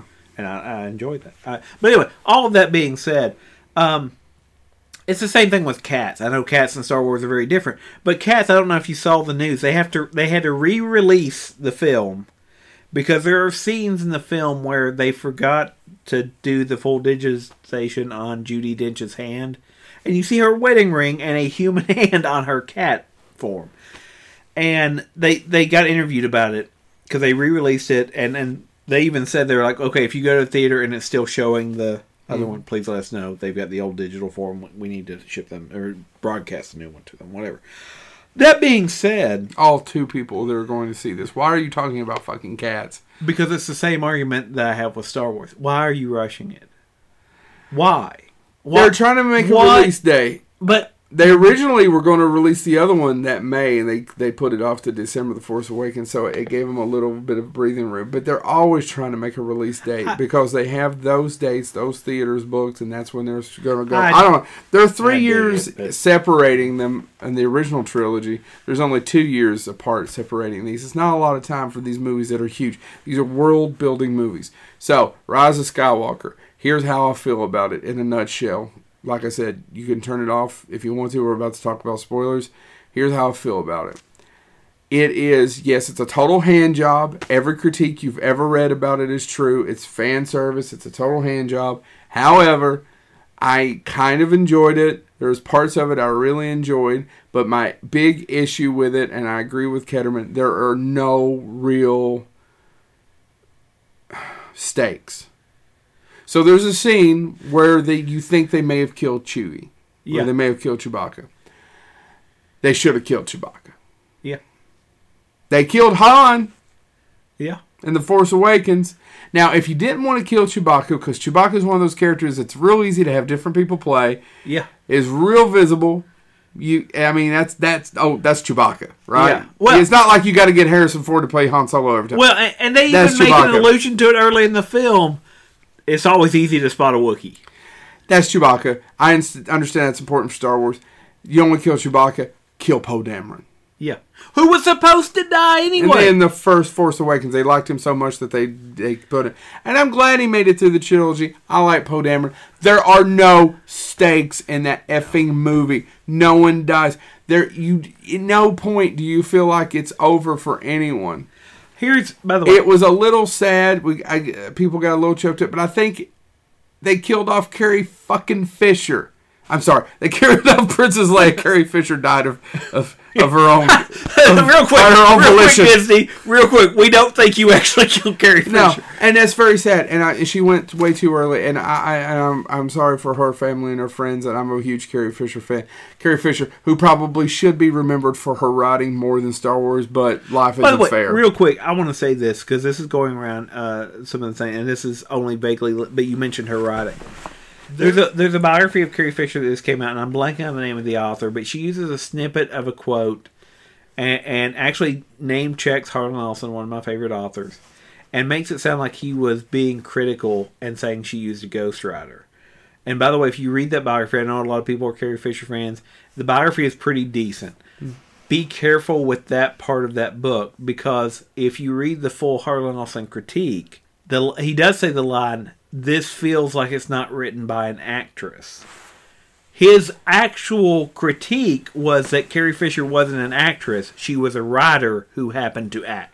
I agree with that. And I was about to say, she ghostwrited for people. Well, and that was his entire argument. But this particular biography, and I'm forgetting the name of it. Were they alluding that she said that she was she had a ghostwriter? But she didn't, did she? No. And that's what he was. But if you read his if you read the full review, it makes it obvious that it's saying, basically, you can almost hear her. She has the heart and the chutzpah of a writer. Mm-hmm.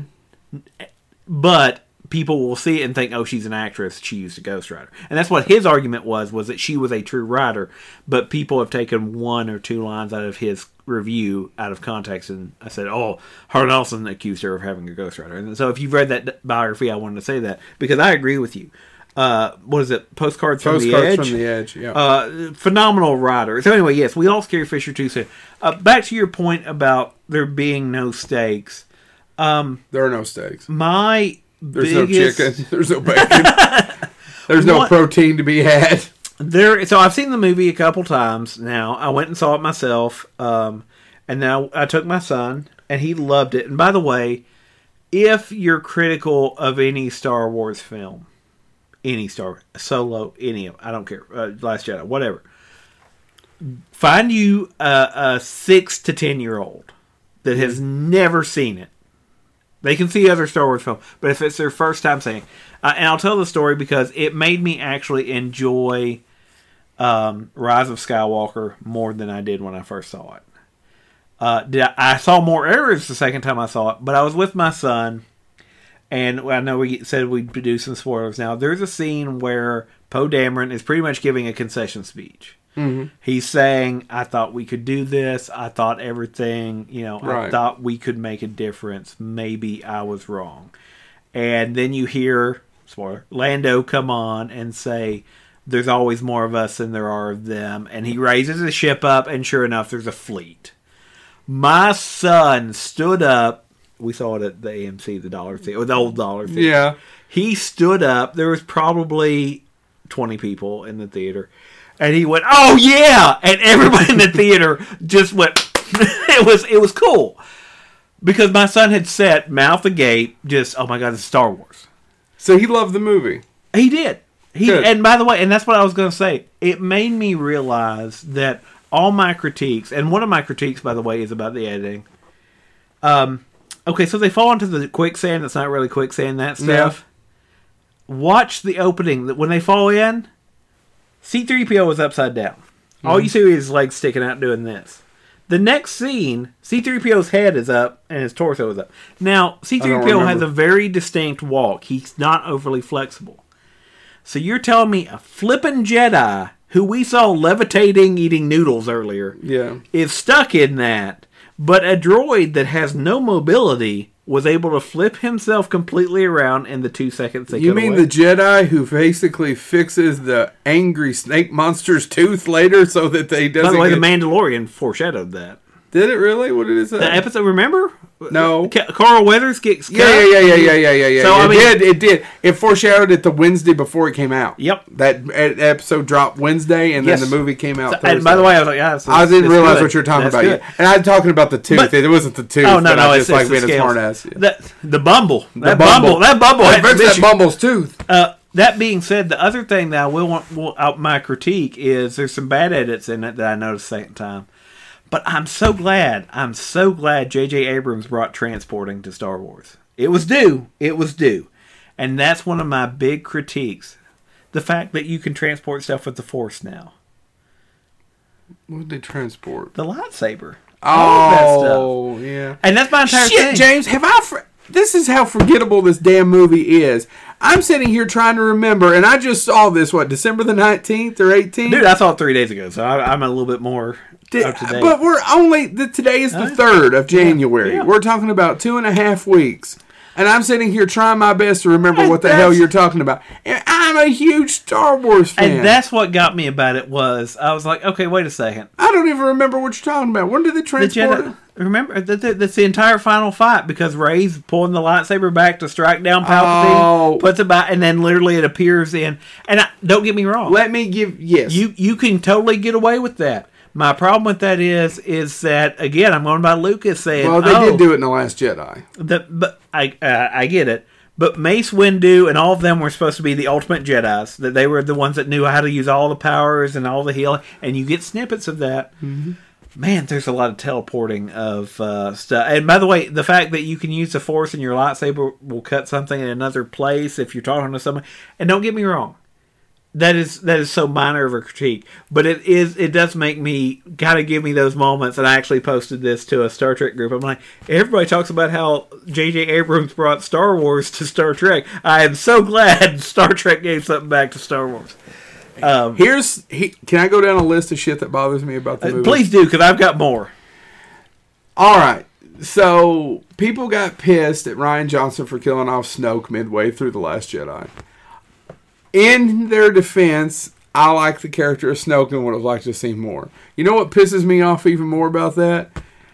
So they're just growing Snokes in jars. Well, and not that they're growing Snokes in jars. Like, yeah, you see those like, test tube Snokes over There's there. a bunch of Snokes. That being said, and I'm fine. Like, show us one. Like, this was a failed prototype. Like the scene in Aliens 3. Yeah. Which is not the best Aliens film, but Aliens at least 4, Alien Resurrection. I'm sorry. No. But it's an interesting movie. It's an interesting, and Written that's by an Joss interesting scene. Yeah, it's an interesting scene. Of everything. Not a great. I'll tell you, out of those 4, the least interesting one is a good one. They're all good. Yeah. In retrospect, they're all. But anyway, you were saying. But no, I agree with that. Like, okay, wait a second. So you could clone one Snoke. Why do you just not have? Because Snoke had the Force. What? That being said, that's a complete throwaway. Pisses me off. So you find out in the first 10 minutes. I'll give him credit. Rise of Skywalker moves like Speedy Gonzales. Oh yeah.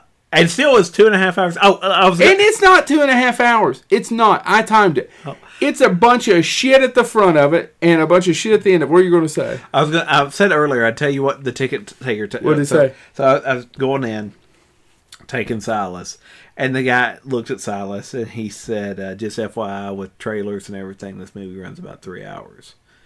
And I said, okay, yeah. And I looked at Silas and you need to use the restroom. And then he goes on, though. He goes... Of which about 25 minutes is really good content, 20 is pretty good, and the rest is a commercial. And I was like, the whole movie? He was referring to the whole movie? 25 minutes of really good content, 20 pretty good, and the rest is a commercial. And I was about like, accurate. I literally went, I was walking, and I was like, man, I know he would get in trouble for saying that. That being said, I was like, that may be the best review I saw. Was this at the AMC? I don't want to cost this individual his job. It was, but I literally was like, that's a fair critique. As the more I thought about it, because, well, you said you were going to go through. Hold on, I'm not done. Go ahead. Oh no, I'm about to go on the list. So it moves like Speedy Gonzales. So we're okay with that. And by the way, I did not hate the movie. No, but when you say something's going to be the end of a series or of a story. It's the same critique a lot of Star Trek fans have of Star Trek Generations. You can kill Captain Kirk. That's fine. Killing Captain Kirk by having his death be, I fell off a bridge, which the original script just had him be vaporized, which also would have been bad. But shouldn't an epic story end epically? I don't understand any of this shit. So he's fine. He's out looking for the Emperor. Somehow there's a transmission, and the Emperor's out there. Why does he even let it out that he's out there? Who gives a shit? And well, he's in this really hard place to find unless you're a goth guy that wants to hang out in a soccer stadium. Basically, let me fit. No, we're not there yet. We're not. Give me a second. So Don't do it, brother. And my biggest fear, and I said this to many of you, was about JJ doing the third one. I was like, oh, it's going to be safe. I just hope he doesn't do Return of the Jedi. Son of a bitch, if he didn't even die, he brought back the fucking Emperor. All right, which sounded cool. And I thought, well, maybe they'll play into it because JJ gave props to the prequel. So in the third one, Palpatine talks about Darth blah, blah, blah, who learned how to Darth Plagueis, right? Darth Plagueis, he learned to get through death, right? Yeah. Or past death. So why wouldn't you make the ultimate bad be Darth Plagueis? Like have him just be manipulating the whole time. Palpatine. He's the one, Palpatine and Snoke and all of them, and Dooku and all of them. And it was always Plagueis. Yeah, well, I don't understand why it wasn't him. However, I have met the actor. I did Ian McDiarmid. Ian McDiarmid. I did his panel at Comic-Con. He's a wonderful man. I'm glad he got to work. I'm glad he got to play the Emperor one more time. And he plays it. He still plays it well. And he did a wonderful. If you go on YouTube, look up Lexington Comic-Con, you can see my face light up when he does the Emperor's voice, and I actually say in front of a whole crowd, "I hope somebody got that. That just happened now." Which is not what you want to. You try not to fanboy in my position. Anyway, what? So he finds the Emperor. The Emperor is some shriveled up shrimp. Yeah, on a hoist. On a hoist. No, dude. All right, thank you for reminding me. On a Hellraiser 2, it's straight out of Hellraiser 2. It's the one have you ever seen Hellraiser 2? It's the doctor who becomes a Hellraiser and he walks around. It's the same fucking gimbal thing that falls. So so Captain Phasma is out of Phantasm. I truly believe JJ's a fan of Hellraiser, and I should tweet him and go, dude, did you watch Hellraiser 2 before you did the production design on that? Or somebody did? So he's on a gimbal and a hard-to-find planet where he's built somehow or another thousands of Star Destroyers, and though we've spent 9 movies trying to build a fucking Death Star and Starkiller Base to kill stars and planets or whatever, he's found out a way to just put a dick at the bottom of an old Star Destroyer. It's not the new Star Destroyer, it's the old Star Destroyers, which I appreciate. So he somehow put a big Star Killer dick underneath, right? It looks like a dick. A Star Killer dick under each Star Destroyer, right? Which does make sense, though. I mean, because if you flick it once, it explodes. So you think, yeah, well, if you flick me once, I mean, some people are but 2 pump chump Joe. So you got your flicking dick Star Destroyer, literally dick. I just can't. It's just a big penis. Anyway, so cut to, that's one problem I have. And then he's going to work for him, and he goes out and he says, well, Rey's going to be yada, yada, yada. We find another problem we have is I thought they did a pretty good job of saying Rey's parents are nobody. She just inherited the Force. Doesn't explain a lot of why she has so much powers. I get why JJ went, and spoiler alert, she's the Emperor's daughter, or granddaughter. Okay, that explains why she has so much power. Cut to back to the ending of the movie. I, somehow or another, would like to know, and Jesus, I don't know why this bothers me. So, he was off dead, half alive, building Star Destroyers with killer dicks underneath them. Killer dicks. With, again, a goth team of people hanging out in a soccer stadium. That's what I was about to say. Why could we not cut to one close-up of what those assholes look like? Because you're sitting there watching the movie thinking, there's that one scene when Kylo Ren first shows up, and you see the one with the black leather kind of bandages all around her face. But you don't know if that's what the rest of them look like or not. Who knows? I have to go back and rewatch it. I was so pissed. I wanted to see, why can't we see who are these people? Are they all Sidious? I mean not Sidious. Are they all Snopes? Yeah, are they all Snopes? What are they? Who created them? Where are they going? Have they also always worshipped the dark side? How did they all end up there? Why haven't any of these questions been answered? Why are they been hidden? How did they get hidden there? Where are they getting the resources to build all of these killer dick starships, right? Who's building them? Is it just the people in the soccer stadium? I'm with you. I have no fucking clue. Here's the thing Ketterman brought up. I want to give him a little credit. God, I'm passionate about this one thing. So, if she kills you, you get to go through her and live And through all her. the Siths go into you. All right. But if you wait 10 minutes, you get to take off her power and just be you anyway. You know what? And this is going to make That's so stupid. Let me make a lot of people angry. That's so you know fucking what that stupid. ending is? What? That ending's already been done before. What? It's called Highlander Endgame. Go back. I've Seriously. never seen Highlander Okay, Endgame. so Highlander Endgame. By the way, I hope that if nothing else becomes viral, let James making an argument that Last Jedi is this Highlander Endgame. Highlander Endgame. Duncan MacLeod gets introduced to the movie series. Connor MacLeod has been in hiding because he's basically, so Christopher Lambert's character has been in hiding because he basically took an oath saying he would no longer hurt any more thing, and he took some ancient Buddhist philosophy that the only way you can not hurt anything is basically to seclude yourself, so you don't even step on a blade of grass. And they've set up a way. The Last Jedi. So they've set up a way for immortals to do this, and basically they just put you constantly under, and the Watchers keep you safe.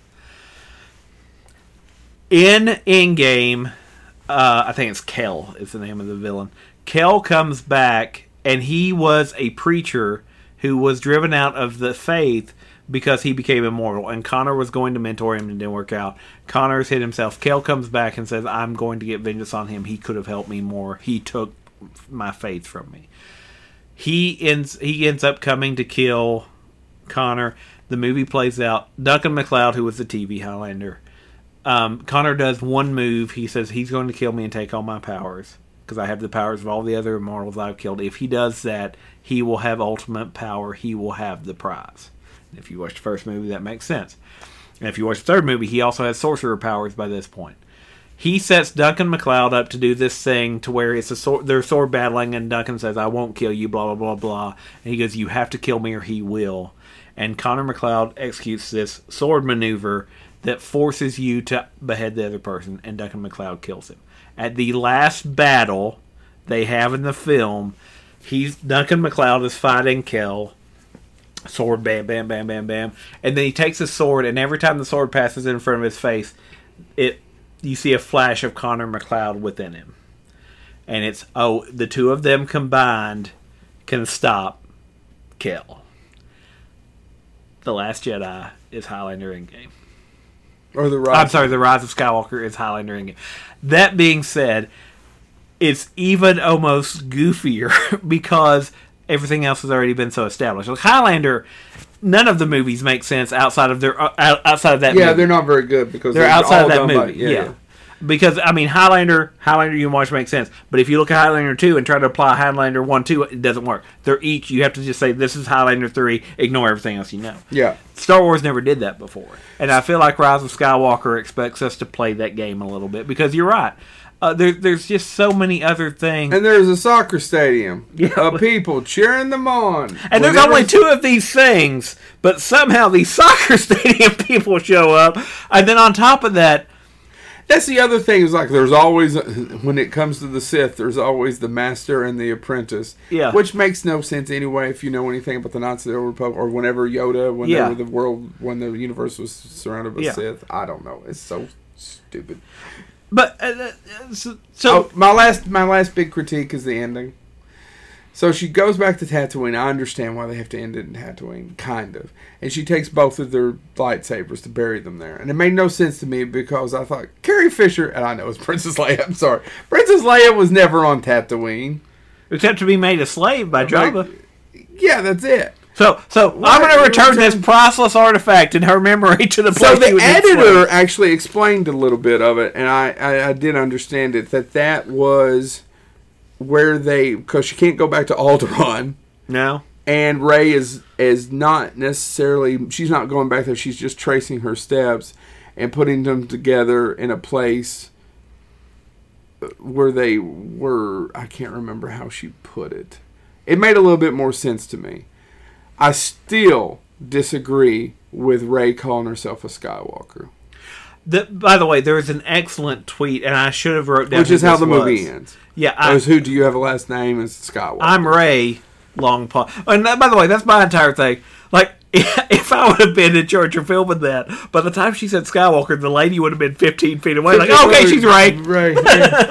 I'm Rey. Did you say Doom Buggy? No, and that's one of my things. I love it because it's one of those things. And anyway, there was a tweet, and I forget who it was. I don't think he's anybody major. Like, he's not a checkmark tweeter, verified. But his entire critique of the movie was he just posted like, J.J. Abrams' Star Wars universe. I'm Rey, looks into distance. Rey, Star Wars. J.J. Abrams.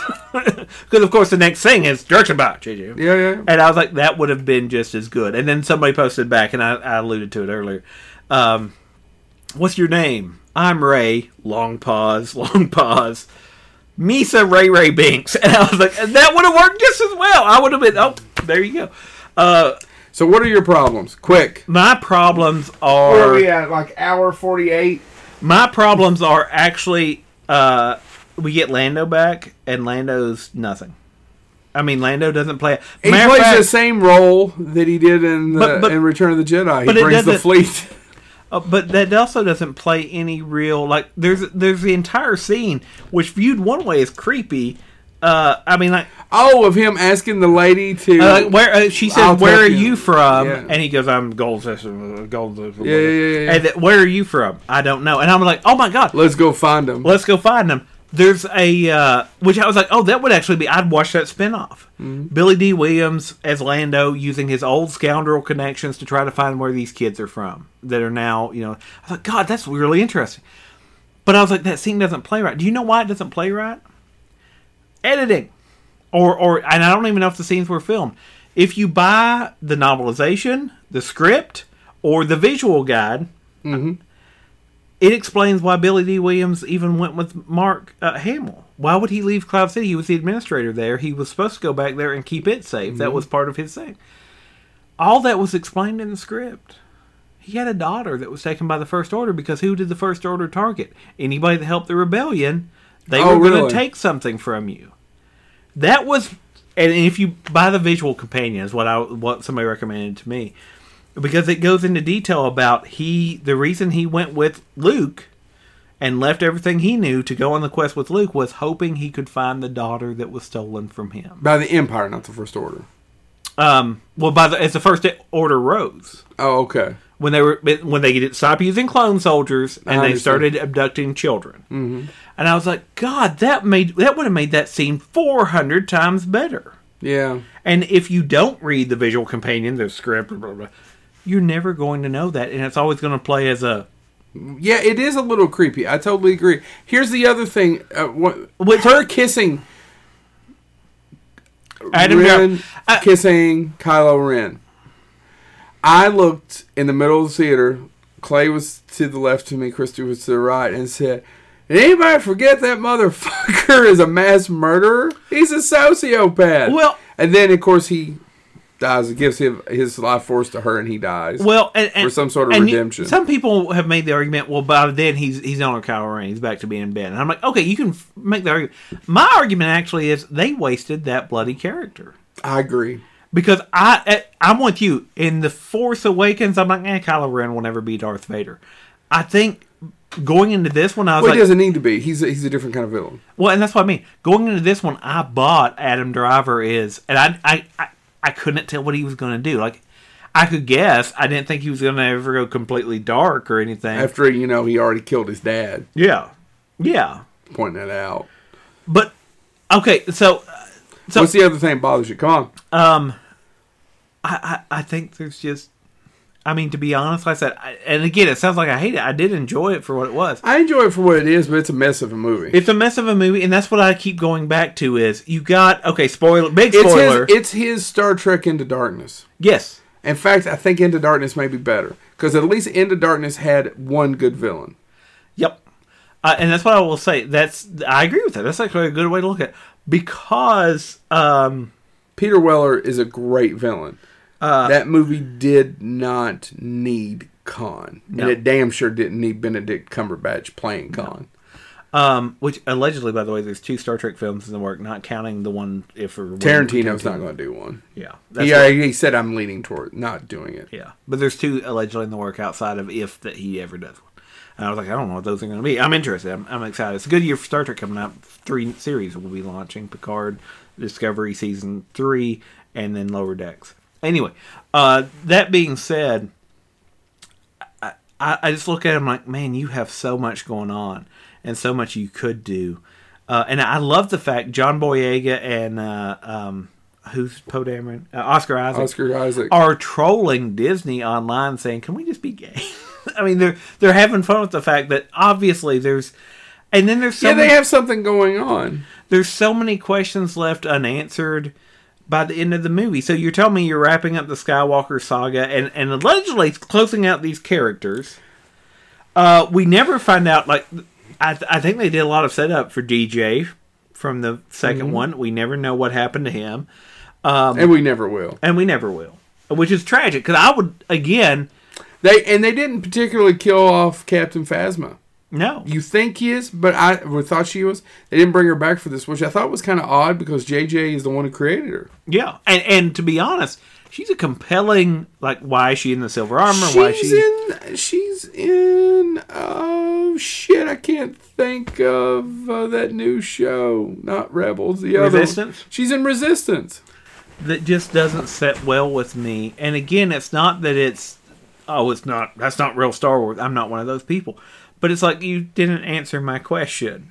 You gave me, okay, I went in for dinner, and you gave me a salad, and then you skipped to dessert. And I was looking for something in the middle. There are no steaks in that movie. And that's what I was about to say. You did not get steak for No, dinner. there was no steak. You got no steak. I got a baked potato, and it was a little overcooked. Yeah, and no butter, no sour cream. You're like, where the fuck are the chives? Yeah, and you need chives? I want chives. This is Star Wars. And I asked for Diet Coke, and they did we only have Diet Pepsi. Oh, no.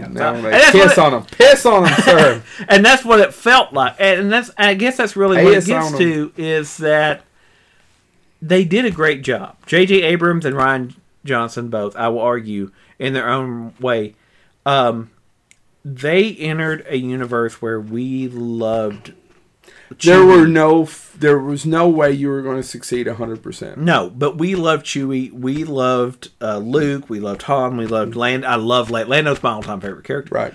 That being said, and they managed to do it. Poe Dameron. I agree with you. And people bitch about Rey. I don't know. I think the third movie's Rey's least interesting movie. Yeah. Same thing about John Boyega. I now understand as an actor he got more things to do. But, okay, so he's force sensitive, and that explains why he took off his helmet and no longer want to be a stormtrooper, but... Which, I guess a little bit like... Ryan Johnson. Yeah, Ryan Johnson. A little bit of nod to Ryan Johnson's argument. Which is good. But no, I think that's really it, is they did something pretty phenomenal, which I guess we can lead into kind of closing up with some of the things we did like. I think, and some of it is fan service that I actually enjoyed, I think the new movies managed to introduce new characters, because I'll be honest, maybe it's because I knew he was going to go evil, or maybe it's because I knew where they were going, but the prequels never really made me care too much about Anakin. I agree. And even Obi-Wan, and by the way, Ewan McGregor, phenomenal actor, but I was always like, okay. I mean, there's. I agree with you on Anakin. Anakin is not a compelling character in the trilogy whatsoever. And I'm not one of the people that's going to blame any of the actors that played Anakin. My son is going back. He's now obsessed with the Clone Wars, so I'm watching those with him. I'm having some fun with it. But even in those, I'm like, can we just... Anakin went off and did his own thing again? How could this ever go bad? So anyway, all of that being said, What do you like about Rise of Skywalker? I think the new trilogy, including Rise of Skywalker, I never stopped caring about those characters. I agreed. I want think, Finn, and I think JJ want, deserves the credit for establishing all those characters. I think, and that's it. So I can say Rise of Skywalker was aggravating, and would I watch it again? Yes, I'll watch it again. Did I mention I watched every Star Trek, and some of those are limits? I'm talking TV series and everything. Dude, Insurrection. Man, I don't know. Insurrection is really, really bad. I sat down and I watched Nemesis again. It's not good either. And I was like, you wanted to make Wrath of Khan. And I realized, you can say what you will about J.J. Abrams' take on Wrath of Khan. It's better than Nemesis. It may still be better than Nemesis. And it was sad, because that's how the Next Generation cast ended up going out. I know. Until we get Picard. But anyway, so get back to your story. We're talking about Star Trek. So I mean, Star Wars. I think which one has Wookiees? I think the Borg. How did the Borg end up on Darth Sidious's planet? I think that's so fascinating. I think that they create characters we care about. What Rise of Skywalker did that worked, and some of it is fan service. Spoiler alert: Han Solo coming back as a Force ghost type thing. Yeah, no, he's not a Force ghost. We get Mark Hamill. Spoiler alert: is a Force ghost. What we get for Han is a memory. Did Carrie Fisher activate the memory when she did whatever she did? Spoiler alert: Carrie Fisher is what caused. I'm doing it because you did. Princess Leia, actually General Leia. General Leia. I remember her when she was a princess. She'll always be royalty to me. But General Leia, basically, is what causes. Spoiler alert: at one point, one of the two deaths, Adam Driver of Kylo Ren, is caused by. Yeah, by his mother. But does that trigger the memory? I don't know. Well, it doesn't matter. But it's that scene I know was 100% fan service, especially the way it ended. But God, why are you hitting this when the audio people are listening to it going, what's going on here? I'm punching a thing of meat. What you don't know is every time we're filming, we're reenacting the scene from Rocky. We're punching meat. But the scene that worked on me, and I rolled my eyes at myself at the same time I was enjoying it, because I'm like, I know it's fan service. But Adam Driver, I think, actually does some pretty good acting. I agree. Opposite Harrison Ford. And he does this scene again. I know what I have to do, but I don't know if I have the strength to do it. Han Solo reaches out, touches his face like he did right before he died the last time, and says, "You do." And then he says, "Dad, and Harrison Ford answers, "I know." Yeah, I agree. And I'm like, God, it worked on me, and it should have. That is pandering, but I was like, oh, I agree. It worked. That worked scene on worked me on too. me. It's a good scene. Lando was misused. I think they didn't do enough with him. They cut too much from the script that would have been obviously pops. They thought it was relevant to put in the visual guide for the movie. They put all that information in the visual guide, left it out of the actual film.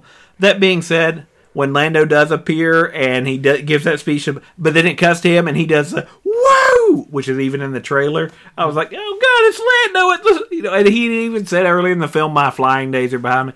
It's all pandering, but those examples are pandering. That I will be honest, they worked on me. Did I want more Lando? Yes. I think if you watch the movie, the fact Lando features in the trailer, probably 2 out of the really 3 scenes that he's in are in the trailer. Yes. Is aggravating. That being said, they brought back my favorite character. It's kind of the way I feel about Star Trek Generations. Yeah, they took Kirk out terribly, but I got to see Captain Kirk on the big screen one more time. I enjoyed the movie. I think it's a mess. And I'm sticking with that criticism. I'm going to rewatch it hopefully in the next week or 2. I'd like to see it one more time on the big screen. I want to pay the extra money and see it in the the big screen, because I want to see some stuff that I missed. I want to rewatch that whole ending, although I don't think it's going to help me any. Well, no, but I agree with you. And the more I think about it, it's and again, the Twitter response I'm fascinated by, and the fact that so many people are angry at it that are now elevating the one that other people were angry at before. But I think I'll be interested to see how it ages. It's the worst of the 3. And I almost wonder if it's not going to be viewed as arguably maybe the worst in the series. But I think it's the inconsistency. And like I said, I don't think there's any stakes. And what I was going, there's this great tweet that agrees 110% with you and Ketterman that there are no stakes. And the way they did it was, they basically did it as one of those conversations. Movie, me. Go acting as if they're talking in the film. Like, oh my God, Chewbacca died. Me. No, he didn't. Mm-hmm. No, he did, totally. 2 seconds later, just kidding, he's not dead. I knew he wasn't dead. Mm-hmm. You weren't going to kill him. And it's like, oh no, C-3PO lost his memories. He'll never get it back. Oh, and they brought him back. And it'd be like, oh no, you're going to bring him back. And they did it, and that's another one that's a bad scene. I want to look at my friends one last time. After they have given that robot nonstop shit for the last hour. Yeah.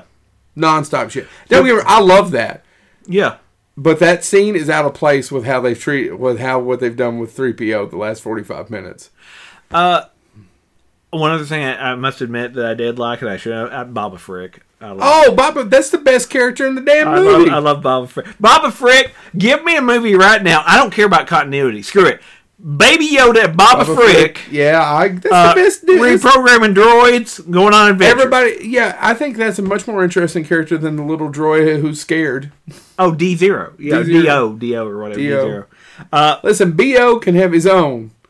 Baba Frick. No, I completely agree. It's the best new character. And by the way, and again, it doesn't make any sense, but when What's Her Name, who is a love interest that we just meet for Cameron Poe and gets 2 whole scenes, Cameron Poe, where'd that come from? Poe Dameron.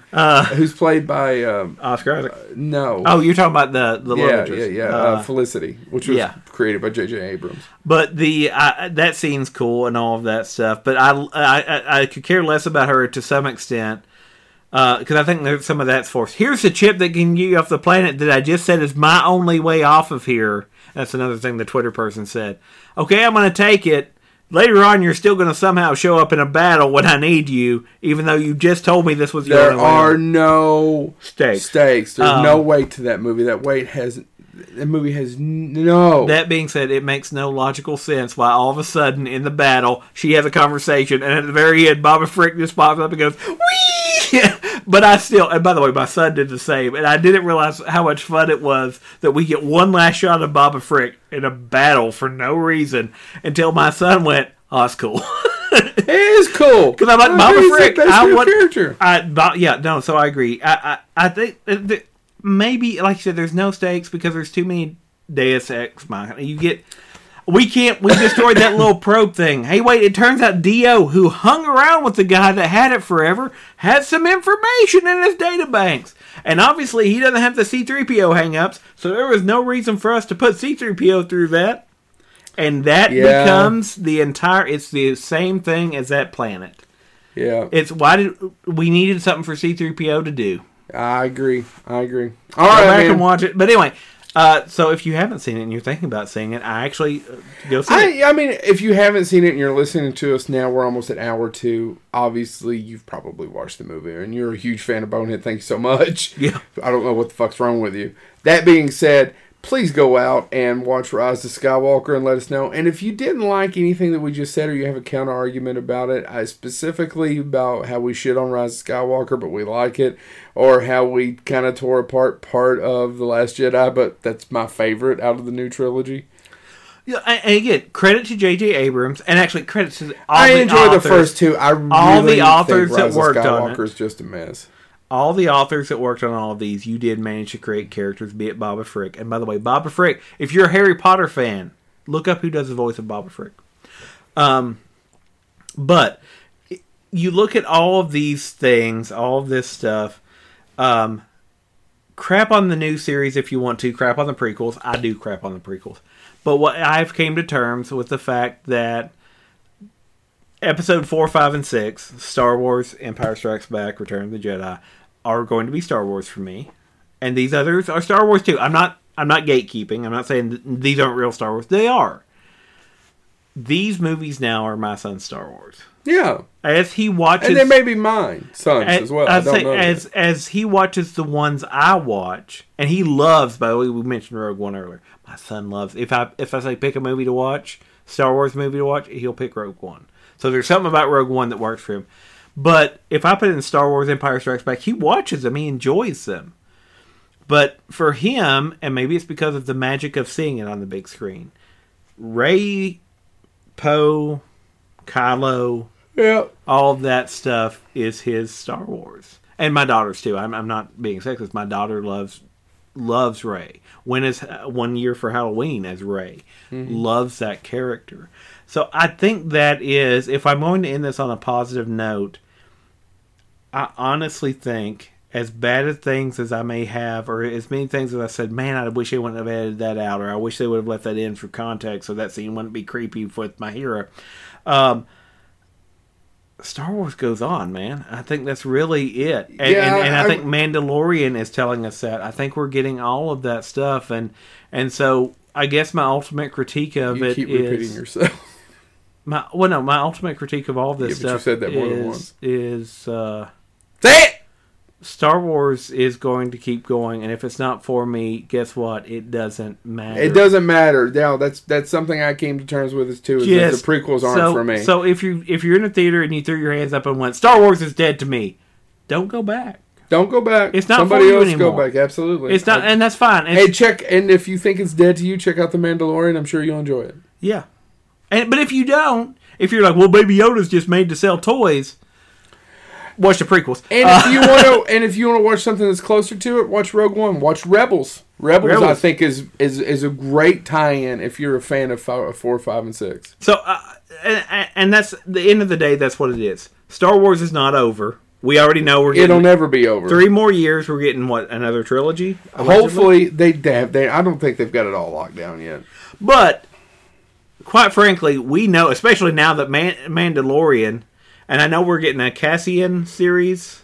I don't know yet. I think that's what they were saying, that the guy who played Cassian in Rogue One is going to have his own series on Disney Plus. And of course they're going to keep making content for Disney Plus. Why wouldn't you? Mandalorian was the most streamed. Was up until The Witcher the most streamed one, yeah. And allegedly, I think we live in cool times, man. Yeah, there's not, I mean, yeah. Yeah. All right. Thank you so much for listening to our episode. We may do some more Star Wars later. Actually, if you want us to go back and do Rogue One and Solo, let us know. We'd like to know. If you don't want us to do it, that's fine too. Yeah. But honestly, let us know what you think. And again, we're being honest. You want to get on Facebook, go to our website or go to our Facebook page. Send us an essay on where you think we went wrong. And as long as you make a cogent argument, as long as you're not like, oh, you just feel that way because like Kojak. Because make sure you do your MLA. Night Stalkers. Anyway, I can't figure out APA. As long as you make a cogent argument that doesn't consist of you just feel that way because you're a beta cuck or something. I don't know what those are. Look it up, dude. I got called. We're at 2 hours and 10 minutes. Are you going to wrap this up? I got called one of those because I actually said I enjoyed that I enjoyed The Last Jedi. Are you going to wrap this up? Give us an argument for where we're wrong. If you got a good point, we'll probably concede our point. See you next week on Bonehead. Or not.